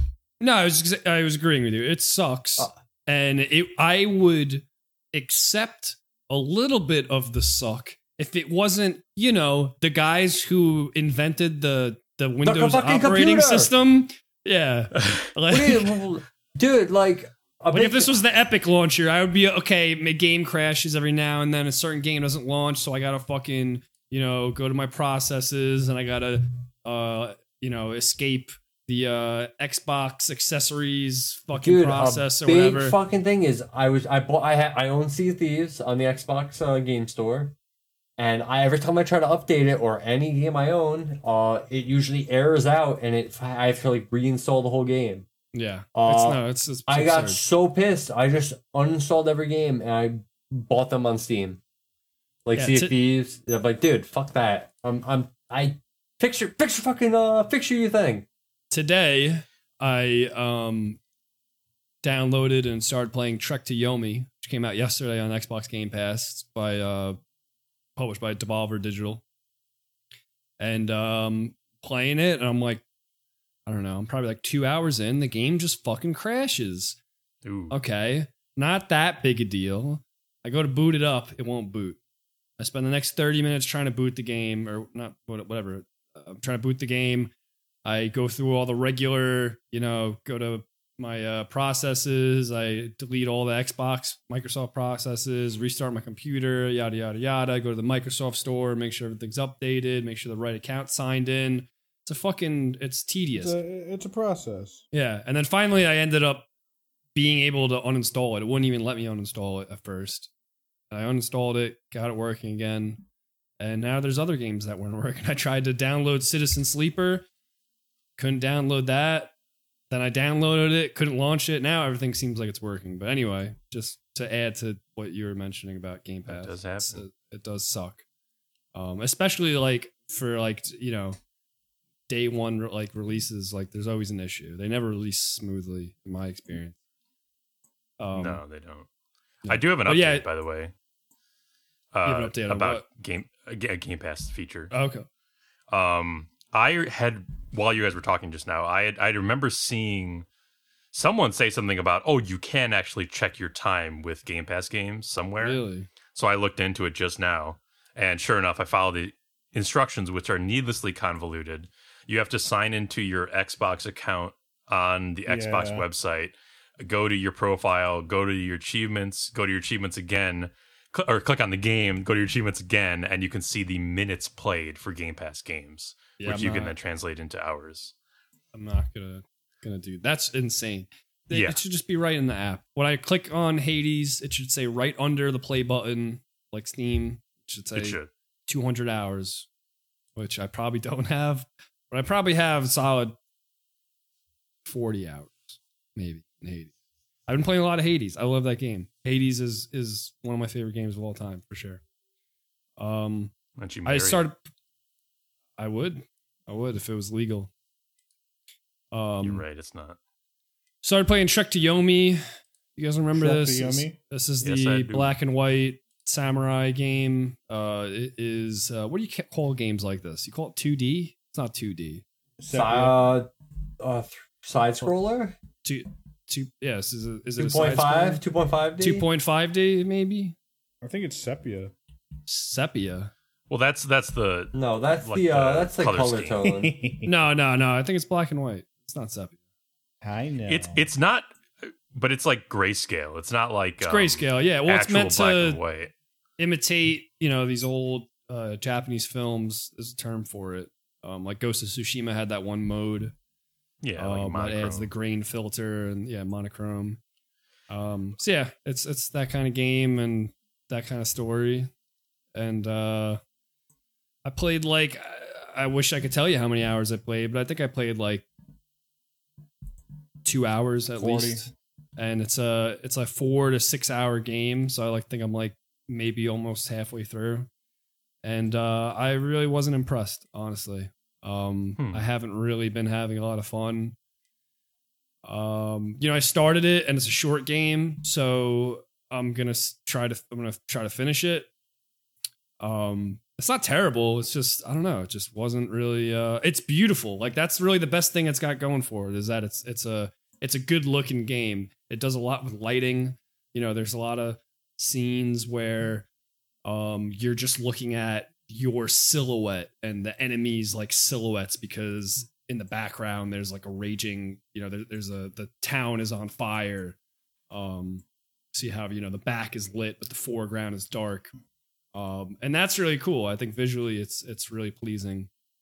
But the gameplay is you have a light attack, a heavy attack, a block, which could also parry. You have a roll.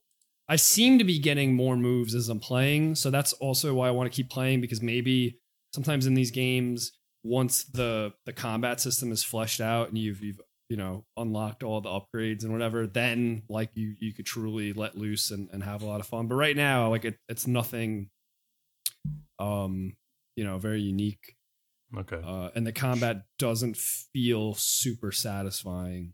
I don't know why that is. You unlock the move that lets you enjoy the game last. Yeah, probably. So I'm working towards The that. grappling hook. Yeah, I don't want to shit all over this game. I guess I don't know. I was just expecting a little bit more than just a good looking game. It's funny that you say that. You said this like exactly, Andy. It was just funny because I don't know if that's what you were gonna say, but you did. You kind of called this like when I mentioned the game like a month ago. I don't know if I called all of that exactly, but I did say that I imagine just from the trailer that art style would get in the way of fidelity and like being able to like see things well, and like it wouldn't feel well. I think something like that's definitely true. There's a few moments I don't remember all that I said, but like everything you're saying is not surprising to me. There's more than a few moments where a lot of the fight scenes that you're going to be in are set up like first and foremost to be good looking. So a lot of times, there might be some element in the foreground that's like blocking, parts of the fight. Or maybe the lighting is extreme and that makes it difficult to see. That wasn't a huge problem, but that is part of the game that you could tell that it was designed to look good first. That really seems to be true. Because the gameplay is not anything crazy. And the story is, so far, nothing special as well. It's pretty predictable, straightforward. At the same time, I got to be honest, I don't know if I want to live with that art style for even 4 hours. Like, it's such a novelty. Like, I feel like I would get bored of just seeing grayscale, but maybe I'm not giving enough credit. Maybe it depends on person to person, but I'll tell you the only times like kind of my eyes light up and I'm like, oh wait, this is cool, is when I get to some of these these cool stages where the lighting is like super cool. Sure. Like maybe like one stage recently, there's a what do you call it? That very typical Japanese paper walling origami. And you're fighting behind it, so you could see your shadow. Oh, I know what you're talking about. Yeah, through that kind of like paper walling, and you're fighting. You always see the sexy lady undressing on the other end of it. Exactly, like in Austin Powers, Spy Who Shagged Me, I think. Oh yeah. You got to cut through it on the second row. I know what you're talking about. Right. Exactly. It definitely looks good, but that's really all I have to say about it right now. So this was developed by Flying Wild Hog, who are the Shadow Warrior remake trilogy people. Yeah. Oh, that's cool. I didn't know that. Oh, they also did Evil West and. So there's only a couple hours left. So you'll be reporting on it probably in a month or two. Yeah. Sorry, I just had to get a swing in. No, that's a good swing. I'll be straight up. There's a possibility I don't finish it because I was like halfway through. I didn't. I just wasn't now compelled. Would be the time to stop. You've played a little bit. You talk about it on the pod. I mean, what's left? Simple as. I don't know. I guess it depends on if I have a night where I'm like, let me just finish that game. I've also been thinking about jumping back into Yakuza. I think it's about time. I'm kind of fiending for it a little bit. I told you I started Lost in Random. Don't really have much to say there. What did I put on this doc? Oh, Rogue Legacy 2. Rogue Legacy 2 came out of early access. That sound right? Yes, yeah. It's been in. I believe it's been in early access for around a year. Okay, so just got a full release on Steam. It's on sale right now for $20. It's usually $25. I don't remember how much I picked it up for. Look, this is just a case of a game that's probably just not for me. I'm not gonna claim that I'm some like big roguelike fan. I don't know. I mean, the only roguelikes I really play, I play Hades. I fucking love Hades, and I don't want to compare these games really because other than being roguelikes, they're not super similar. But the things go on. Is that the game where you like are your own descendants and you're like trying to climb through a castle? Yeah. Okay. You're going to go through a castle and you're going to fight enemies. And when you die, you return as your progeny. With different like buffs and debuffs. Exactly. They're like random. There's a bunch of different classes. There's a lot of cool things about this game. And this game I might warm up to this game. There's a lot of really cool classes.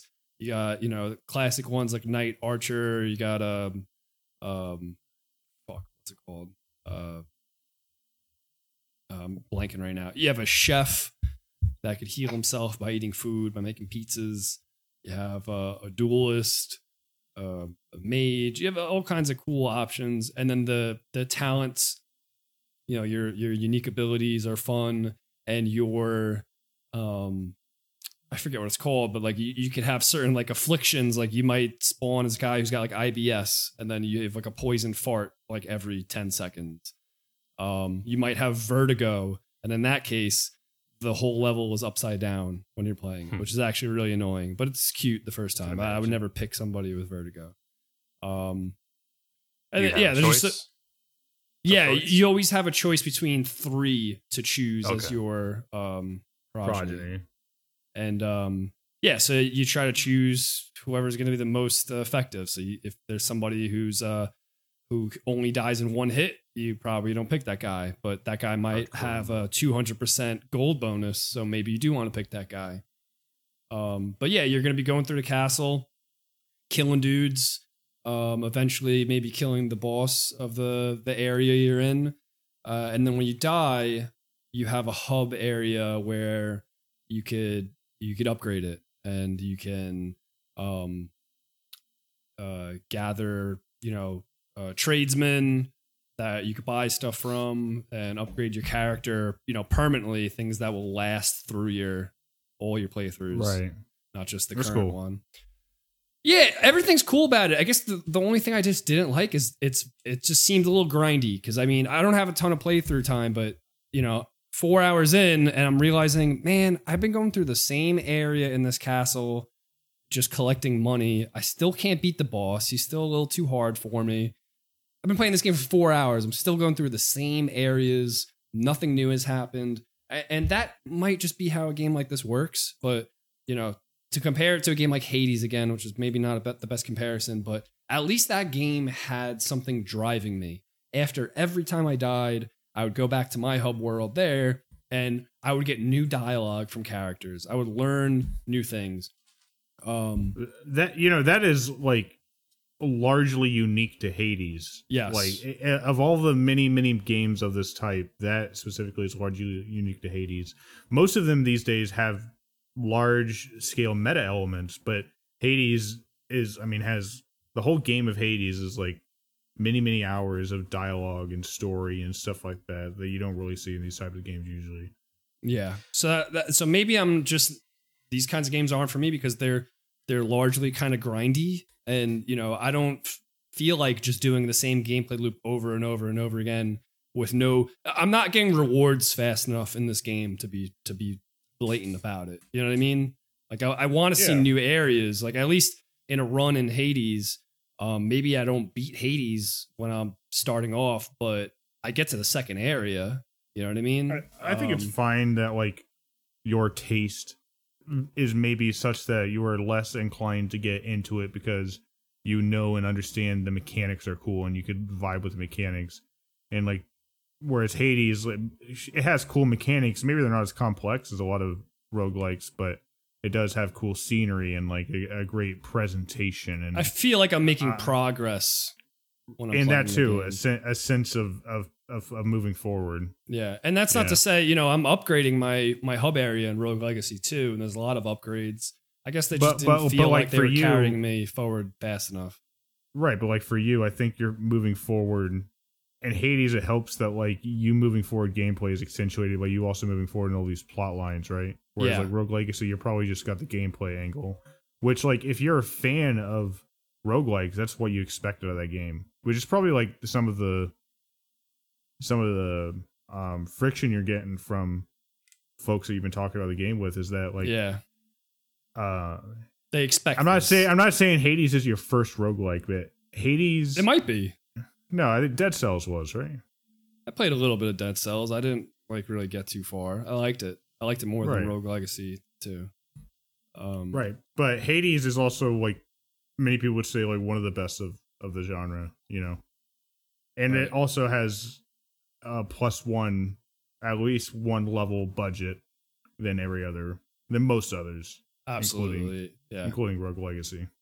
Yeah, I don't want to fully knock this game. I might warm up to this game. I really like the platforming in it. It's heavy on the platforming. I mean, that's a lot of the gameplay is dodging things, jumping, movement tech, traps and obstacles. Even the boss fight that I did, and the certain enemies you're fighting feel like you're platforming.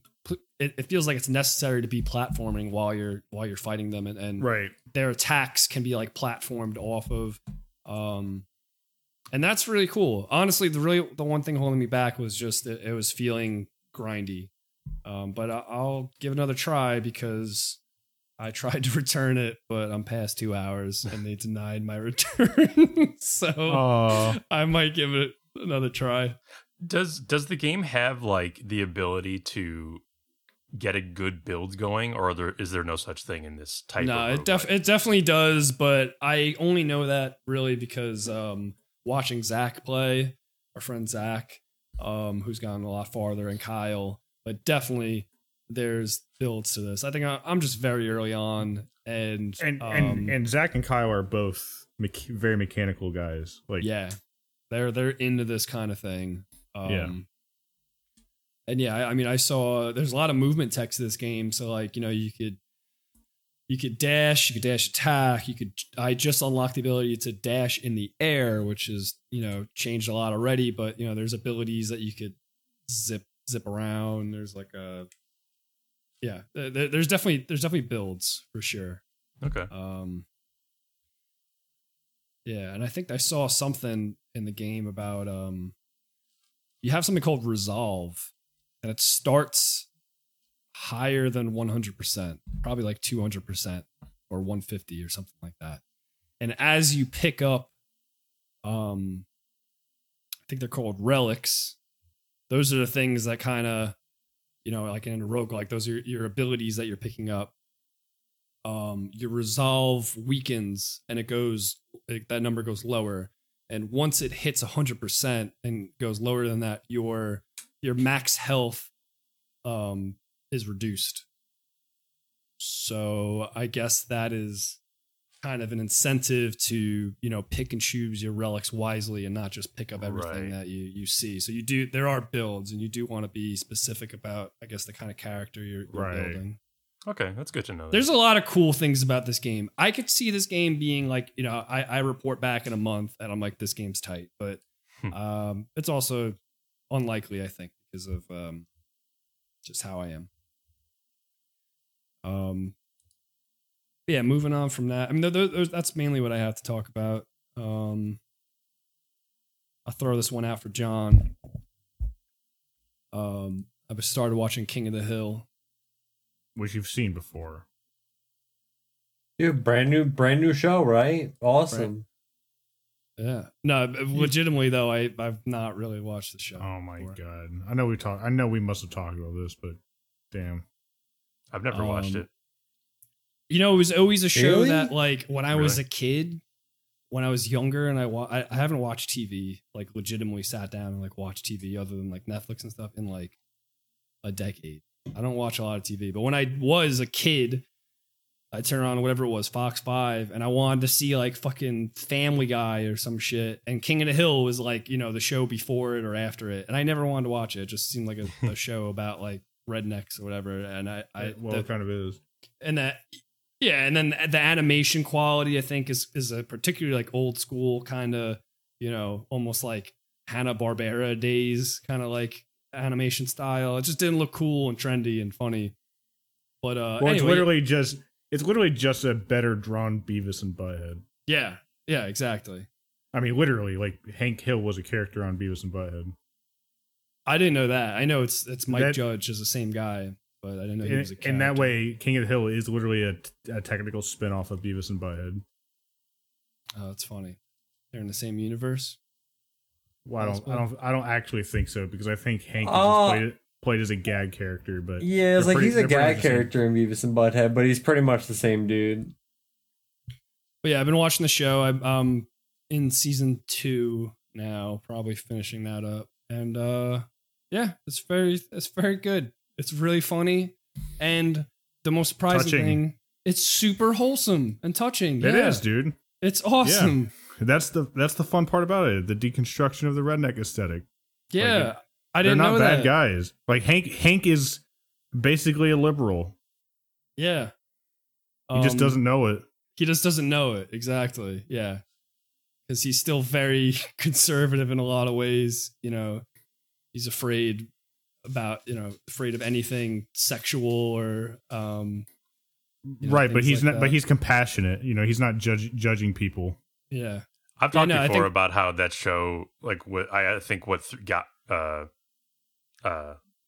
prevented me from watching that show was as a kid, I saw like snippets of it where Hank was being like mean to his son about something, and I was like, oh, it's a show about a father who just doesn't get it or is like, you're a loser, not a good you are dad. dirt.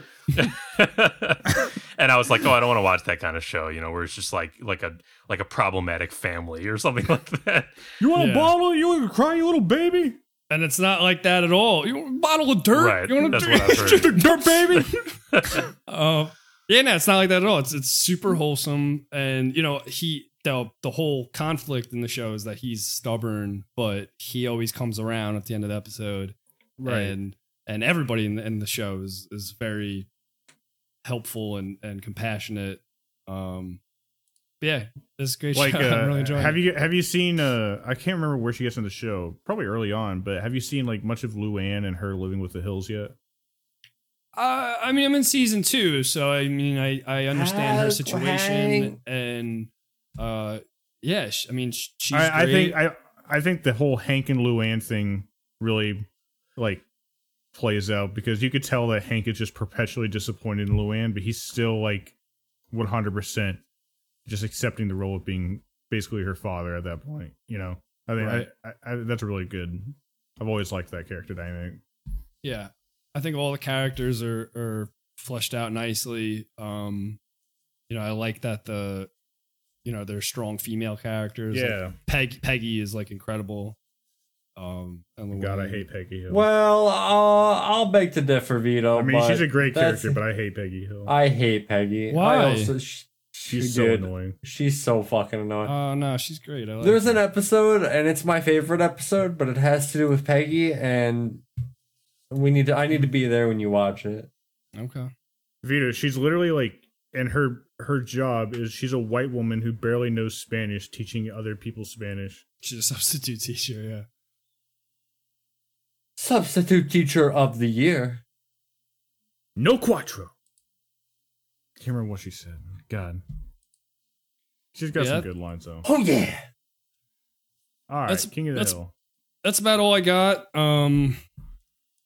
Me and John got to kill the devil in Cuphead, which I never really got to speak about at all, actually. But I'll just say it's an amazing game. You and John are playing some sort of game here, and I don't know what your end game is. Yeah, well, we're almost done. We beat King Dice. We got one more boss to go, as far as I literally understand. One more boss. Yeah, we just haven't got to because I think we beat King Dice right before our trip. So right, that's what I mean. Like you're on the cusp of greatness, and yet you keep alternating not being here, and it's like, what are you playing at? Yeah, I don't know what my problem is, Flask. Okay, well, figure it out, please. Get John in on that too. Yeah.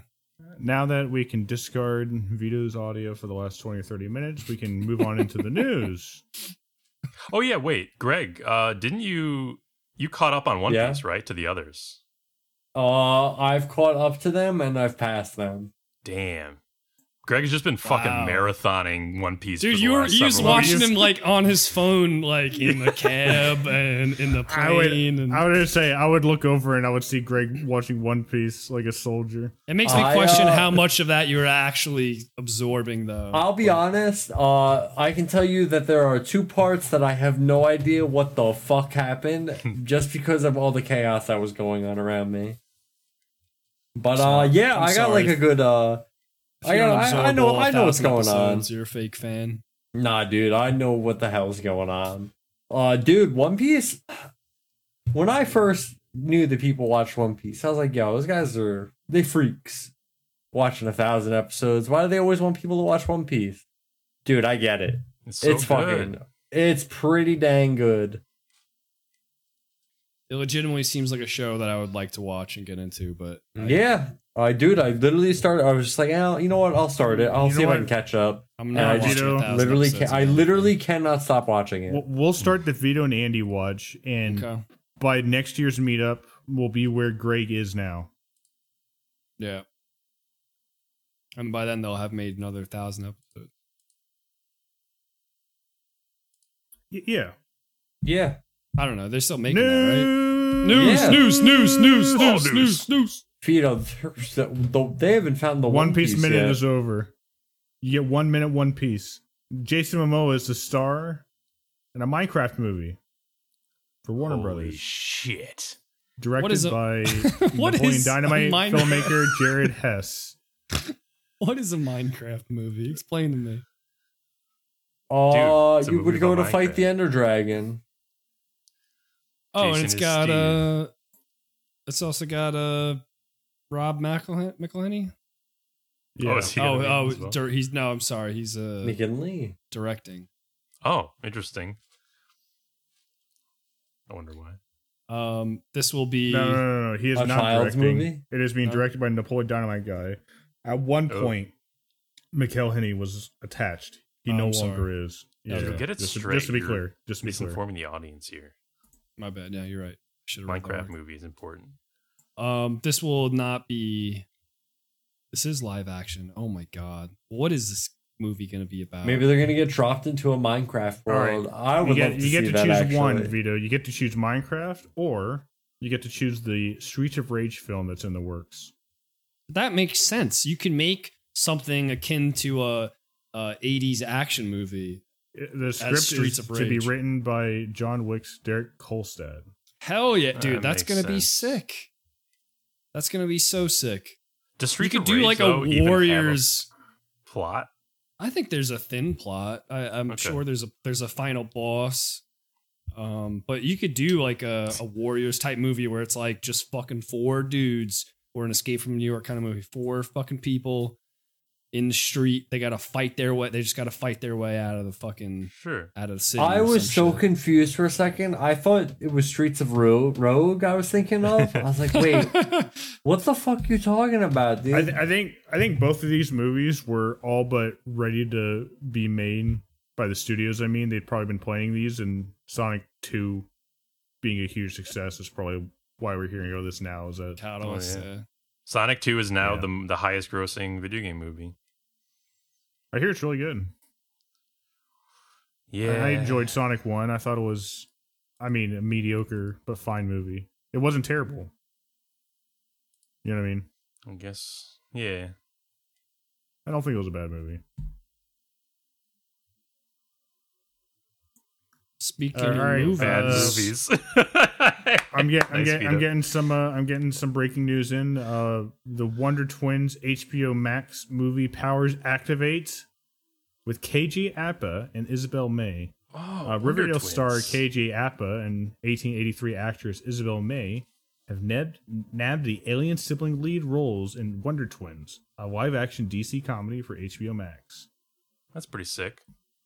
Those are iconic characters from the Super Friends cartoon from the 70s. Yeah. I used to watch that as a kid. I remember them. Yeah. Definitely. This would definitely work, right? I mean, you can imagine these two like looking at each other and like yelling "Super Friends" or something like that, right? And turning into power like water and Wonder Twins activate power of fucking a street cone or some shit. Like, yeah, but like, how do you? No, you got to make it work in live action. You do power of gun. Actually, I feel like that's a bit I've seen. I feel like that had to have been in some parody thing at some point. All I think of is that dumb Family Guy bit. Yeah, they've been parodied. It might have been Family Guy. It might have been Robot Chicken. I'm thinking of. Oh, and they're also now it's dead. Oh, the project is dead now. Also, it's canceled. Yeah, no, it's canceled. How was it? Not very good. Oh, okay. Yeah. Did you guys really just add? Okay. I didn't.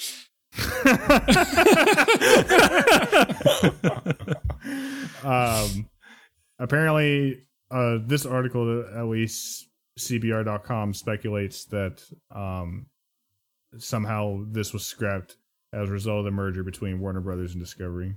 I just found that out in real time. That was my genuine reaction. Is anyone surprised though? Did you find this out in real time? Here's a fun fact about your Elden Ring playthrough, Vito.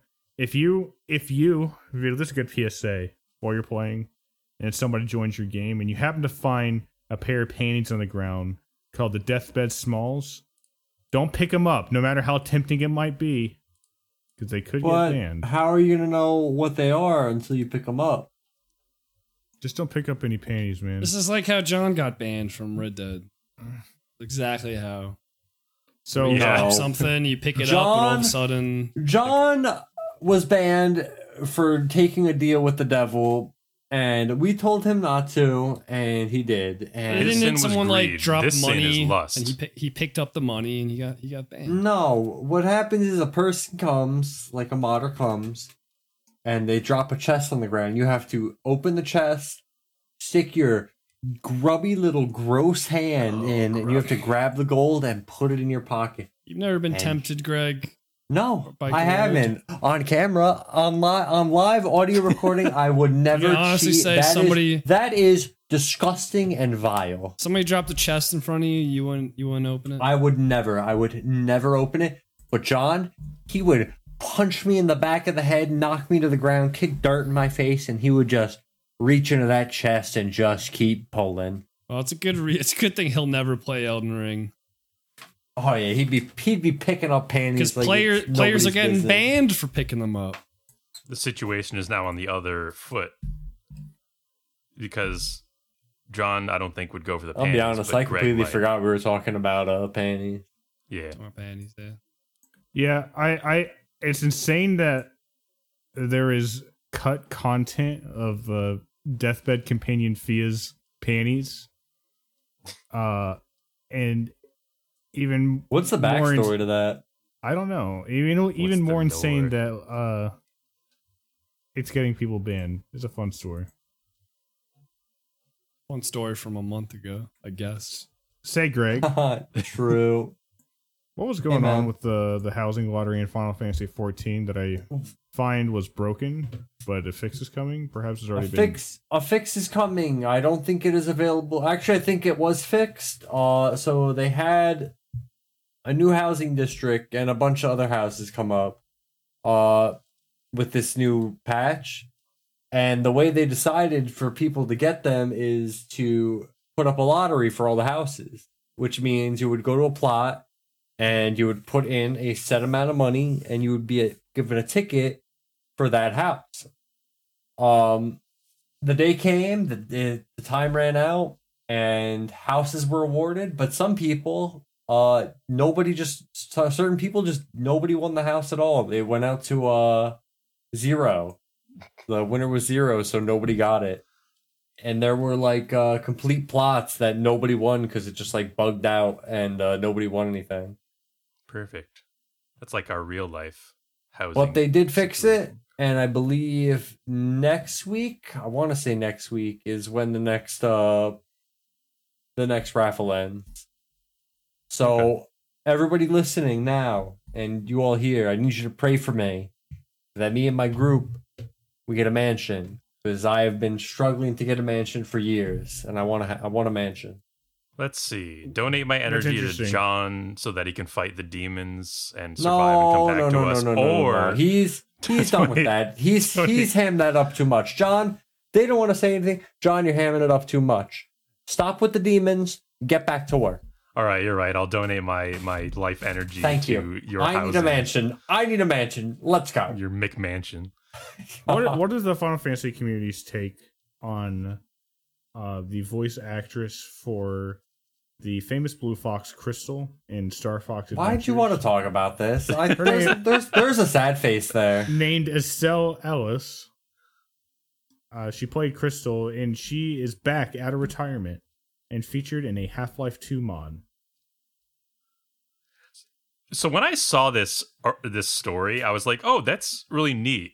Like that's a kind of novel thing that a voice actress would come back for a mod for a game unrelated to the game that she was a part of." And then I saw the model that they're using in the mod for Crystal in heavy quotes. I wonder if she even knows.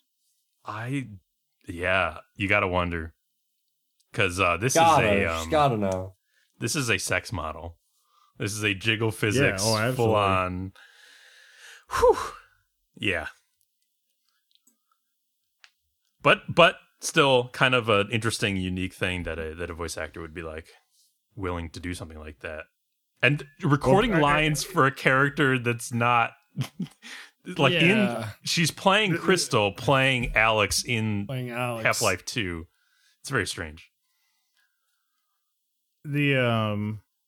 I hate it, but that's it. The article made it seem as if the modder and she were friends, perhaps, or perhaps just casual acquaintances. But the modder apparently just was like, "Hey, do you want to do this?" She was like, "Okay, sure." And she helped apparently with some of the writing and stuff to make the lines more tone appropriate for Crystal. I mean, that's cool. Maybe she just likes Half-Life. And she's like, "Hell yeah, I'll do that." Maybe she's really into the whole furry thing. I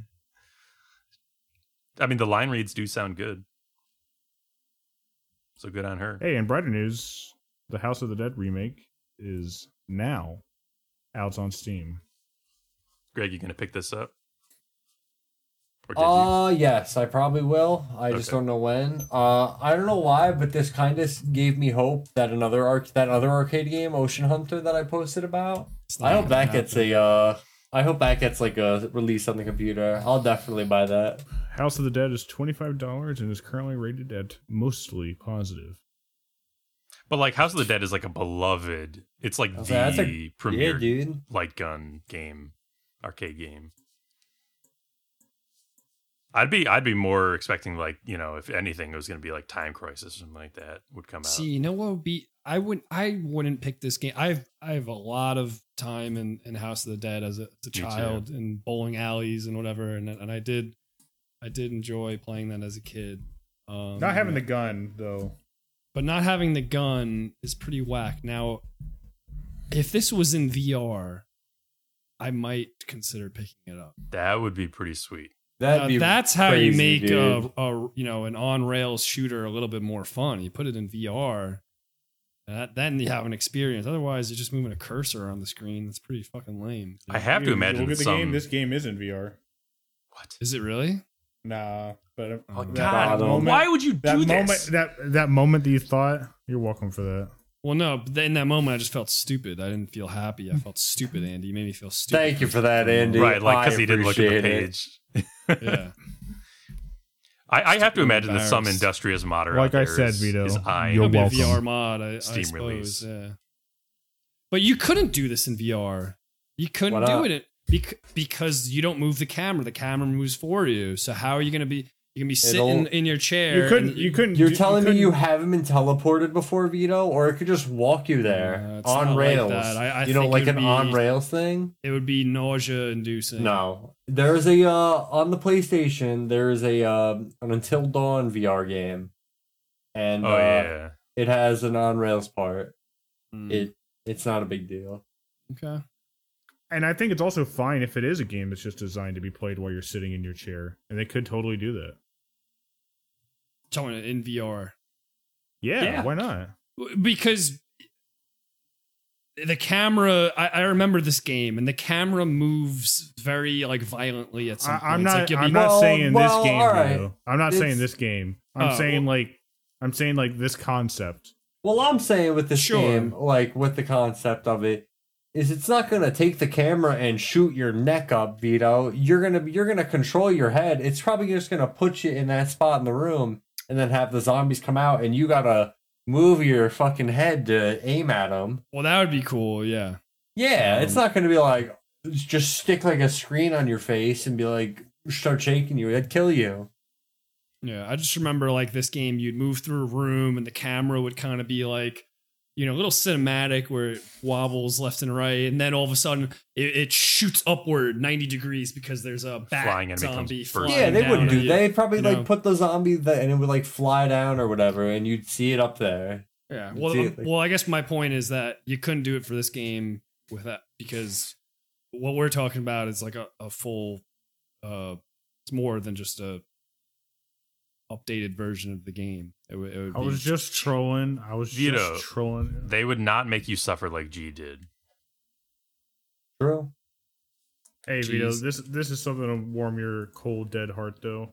Okay. Skate 4 is going to reportedly have a mode that lets players create skate parks together. Dude, I'm down for this. Who wants to do that?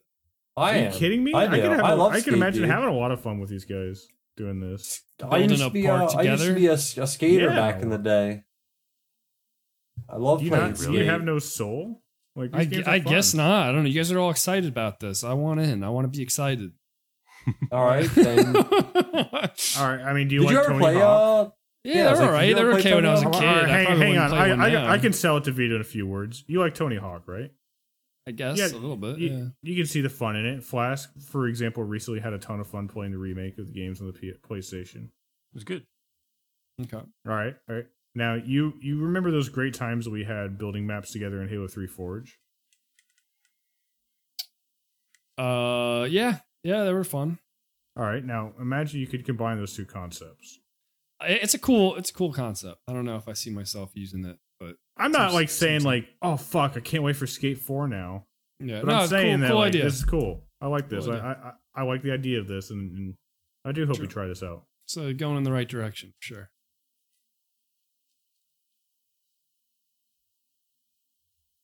Imagine Kurt's skate park, and you got to complete his obstacle course. Oh, yeah, Well, go through the Skate is the tunnels. game that had that other mode, Hall of Meat, where you would just throw yourself off and try to break as many bones in your body as possible. That's Greg's course for sure. So Oh, yeah, I I mean, could see. there'll be some insane thing, I'm sure. Look out for the Broken Campfire Skate 4 collaborative map coming to To a a box near online you. place near you. Yeah. Hey guys, another great news. I don't know why I'm doing that all condescending because I did hear the first is a good game. There's an all new Tales from the Borderlands coming in 2022 from Gearbox and 2K. I'll tell you It's why. interesting because Tales from the Borderlands was not made by Gearbox. No, It's made by, yeah, exactly. Telltale, right? Yep. I will tell you why found that you out were- in live. Yeah, I will tell you why you were saying it. Condescending. condescendingly. Oh, Because it is being made by Gearbox instead of Telltale. That's why. Yeah. I really don't think that we should have faith that this would be a good game. I mean, you're gonna have to interact with Tales. wasn't Tiny Tina. their last game Tiny Tina's Dungeons and Dude Monsters, which I heard was Wasn't not that a pretty bad good? game. Yeah, I heard that was good. I'm just saying, I don't Telltale. like you know, Borderlands, but they managed a surprise home run with Tales from the Borderlands. It was one of their best. I didn't love it personally, but I did like it, and it was undoubtedly in like the top 3 Telltale games that they ever made. But this is Gearbox, who, I don't know. From what I understand, they just got worse and worse at writing Borderlands, which is the thing that everyone liked about Tales from. Right. So I don't know. Well, I mean, they did get worse and worse at writing Borderlands. I mean, that was the cardinal sin, is the writers just overindulging in bad ideas throughout the series. In my opinion, like it's the most stark between Borderlands 1 and 2, where Borderlands 1 was like a fine, like slightly humorous, Western themed, sci-fi, punkish action game. You know what I mean? Mhm. And Borderlands 2, all of a sudden, was internet meme humor, and Yeah. that immediately, like, God, it was so bad. I'm sure a lot of people are still enjoying the Borderlands games. People, indulge in that and like it for what it is. Hey man, play what you love. Who cares? Except I'll judge you silently. Oh, Greg, Play what you love, yeah, for sure. That's just, that was always why I never was as into the series after Borderlands 2. Oh, yeah, the first same. game, really. It's surprising nobody. The Batman is getting a sequel with Robert Pattinson. There's still another Batman movie coming out, though, right? What is there? Huh? Really? I thought there was going to be a Batman movie that had Michael Keaton in it, or had, yeah. It came out in the 90s? No, he's going to be in Batgirl, or he was. Wait, no. I thought there was going to be a Batman movie that had multiple Batmans in it. I don't remember. At one point, I could swear that this was a confirmed project. I think he was going to be in something.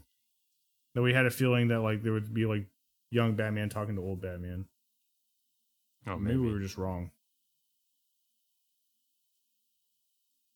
Who do you think the villain's going to be in the sequel? I'll look more into that later, and I'll do a corrections officer if I'm wrong. Okay. Who do you guys think the villain's going to be for the sequel for Batman? Speculation on the Batman sequel until 2/17/02. Well, I did, this. Granted, this is not me completely independently. This is me like thinking about it, but also taking in a bunch of internet conversation. And I do think that it's really important that the state of Gotham at the end of, at the beginning of the next film would be like a flooded wasteland, essentially. Killer Croc? Well, either that or maybe winter has arrived and now it's all like a frozen Gotham. And Mr. Freeze will come back. God, I would love Mr. Freeze, man. Mr. Freeze is the coolest. That was the most interesting idea I saw. You're saying we're not going to see Condiment King? I mean, you never lose hope, right? You got to keep dreaming, or else we're never going to see Condiment King on the silver screen. What kite? In all his red and yellow glory. Sorry, I zoned out for a second. I'm not sure what's being discussed, but I have a follow-up to the Batman. Just go ahead. Just go ahead. I am half correct. Ben Affleck and Michael Keaton will be appearing together in the same movie as Batman in alternate timeline versions of each other in The Flash 2023. Oh, okay. Oh. Which is never ever coming out. It's been delayed over and over again, and it's, yeah. Has it even been started? Production even been started? I'm pretty sure. I have no idea. Oh, apparently filming is already wrapped on it. Oh, okay. Well, I guess they've just been. The movie's been in post-production since October 18th, 21. Yeah, post-production hell a bit. I'm sure they've just been like kind of modifying the movie over and over again, mixing it up. Trying new things. I mean, it's interesting to think about this movie in relation to the Batman. Like, I wonder if they modify, edit it all. Well, yeah, because it's still in the Snyderverse. Anyway, Embracer Group, you covered that one, Flask? What? Did you cover the Embracer Group? We were talking about Batman. Yeah. Oh, you're talking about Batman still. Okay. Embracer Group has acquired Eidos, Crystal Dynamics, and Square Enix Montreal for $300 million in a deal that revealed that Square Enix lost $200 million on Marvel's games. Mind you, that this combined figure includes both Avengers and Guardians of the Galaxy. So 300 million is like really low, right? For these properties. I would say so. I mean, I think it becomes a fair evaluation when like you weigh the $1 billion continued success of the Avengers as a film versus the tragic failure of these games losing $200 million. You know what I mean? Yeah. So we're saying that Embracer acquired Eidos, Crystal Dynamics, Square Enix, Montreal for 300. Yeah, that seems super fucking low. 'Cause Guardians all of those the properties, Yeah. Tomb Raider, I mean, if you Deus include all the Ex. prophecy, Deus Ex, yeah. I mean, hopefully this means that a Legacy of Kain game is now actually possible at some point. That would be cool. Would be cool. Revitalization of that franchise. Maybe Thief I as think well. it makes a Deus Ex reboot likely as well. Mm-hmm. I think that team still wants to do that too. I mean, well, what do I know? I'm not trying to read their minds, but the next Deus Ex game was famously killed in favor of making Marvel's Avengers. Right. Jeez. Is that true? What the Yes. fuck? Yeah, I hate this timeline. the Dude, follow up that to sucks.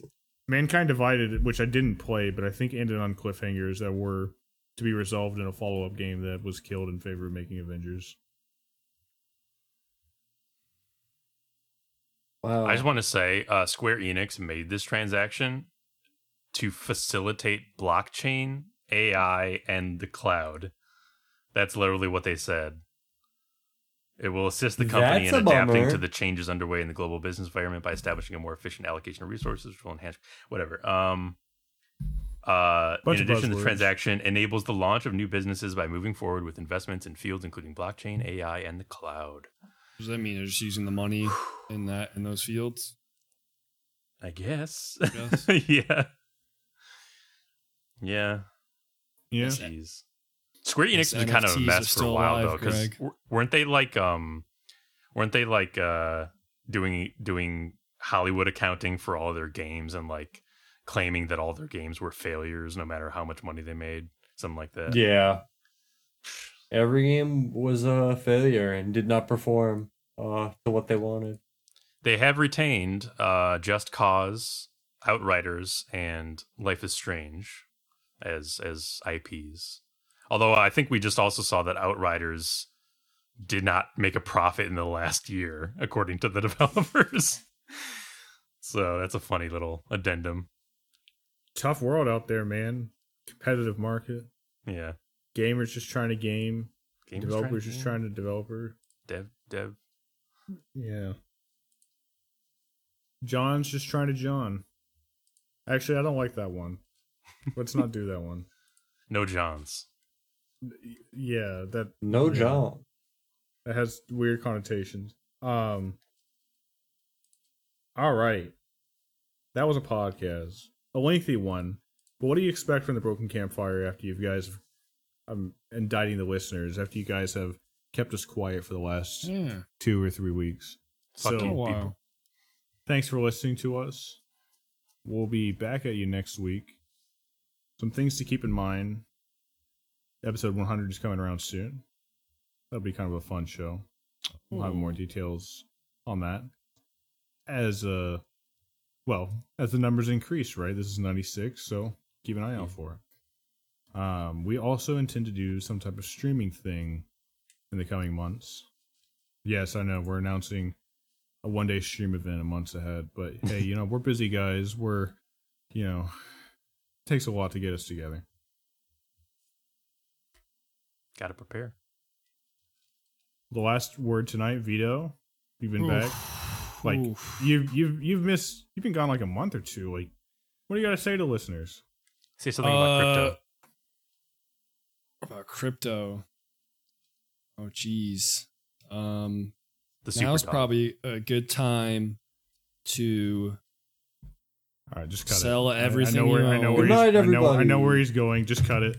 and buy crypto. Yep, No, just cut it. Vito, the super dog, Superman's pet. What are you doing? I'm Gosh. trying to stop the podcast, but it's protected by a public ledger and a statement of work. Like, That was too smart for me. I feel like that was a really good joke that went over my head. I said it wrong, but that's the advantage of the. You know what? Let's cut it. I thought you were gonna go for the more obvious, like it's protected by a chain. You know. Oh, it's blocking me. I went for the advantage of the public ledger and how you can't hack it. Right. Psych. Okay, yeah. Contextually, I get what you're saying. I'm not that It works dumb. on proof of work algorithms, which I said was statement of work, which is not the same thing. Goodbye, everyone. No, I hope we've already cut it.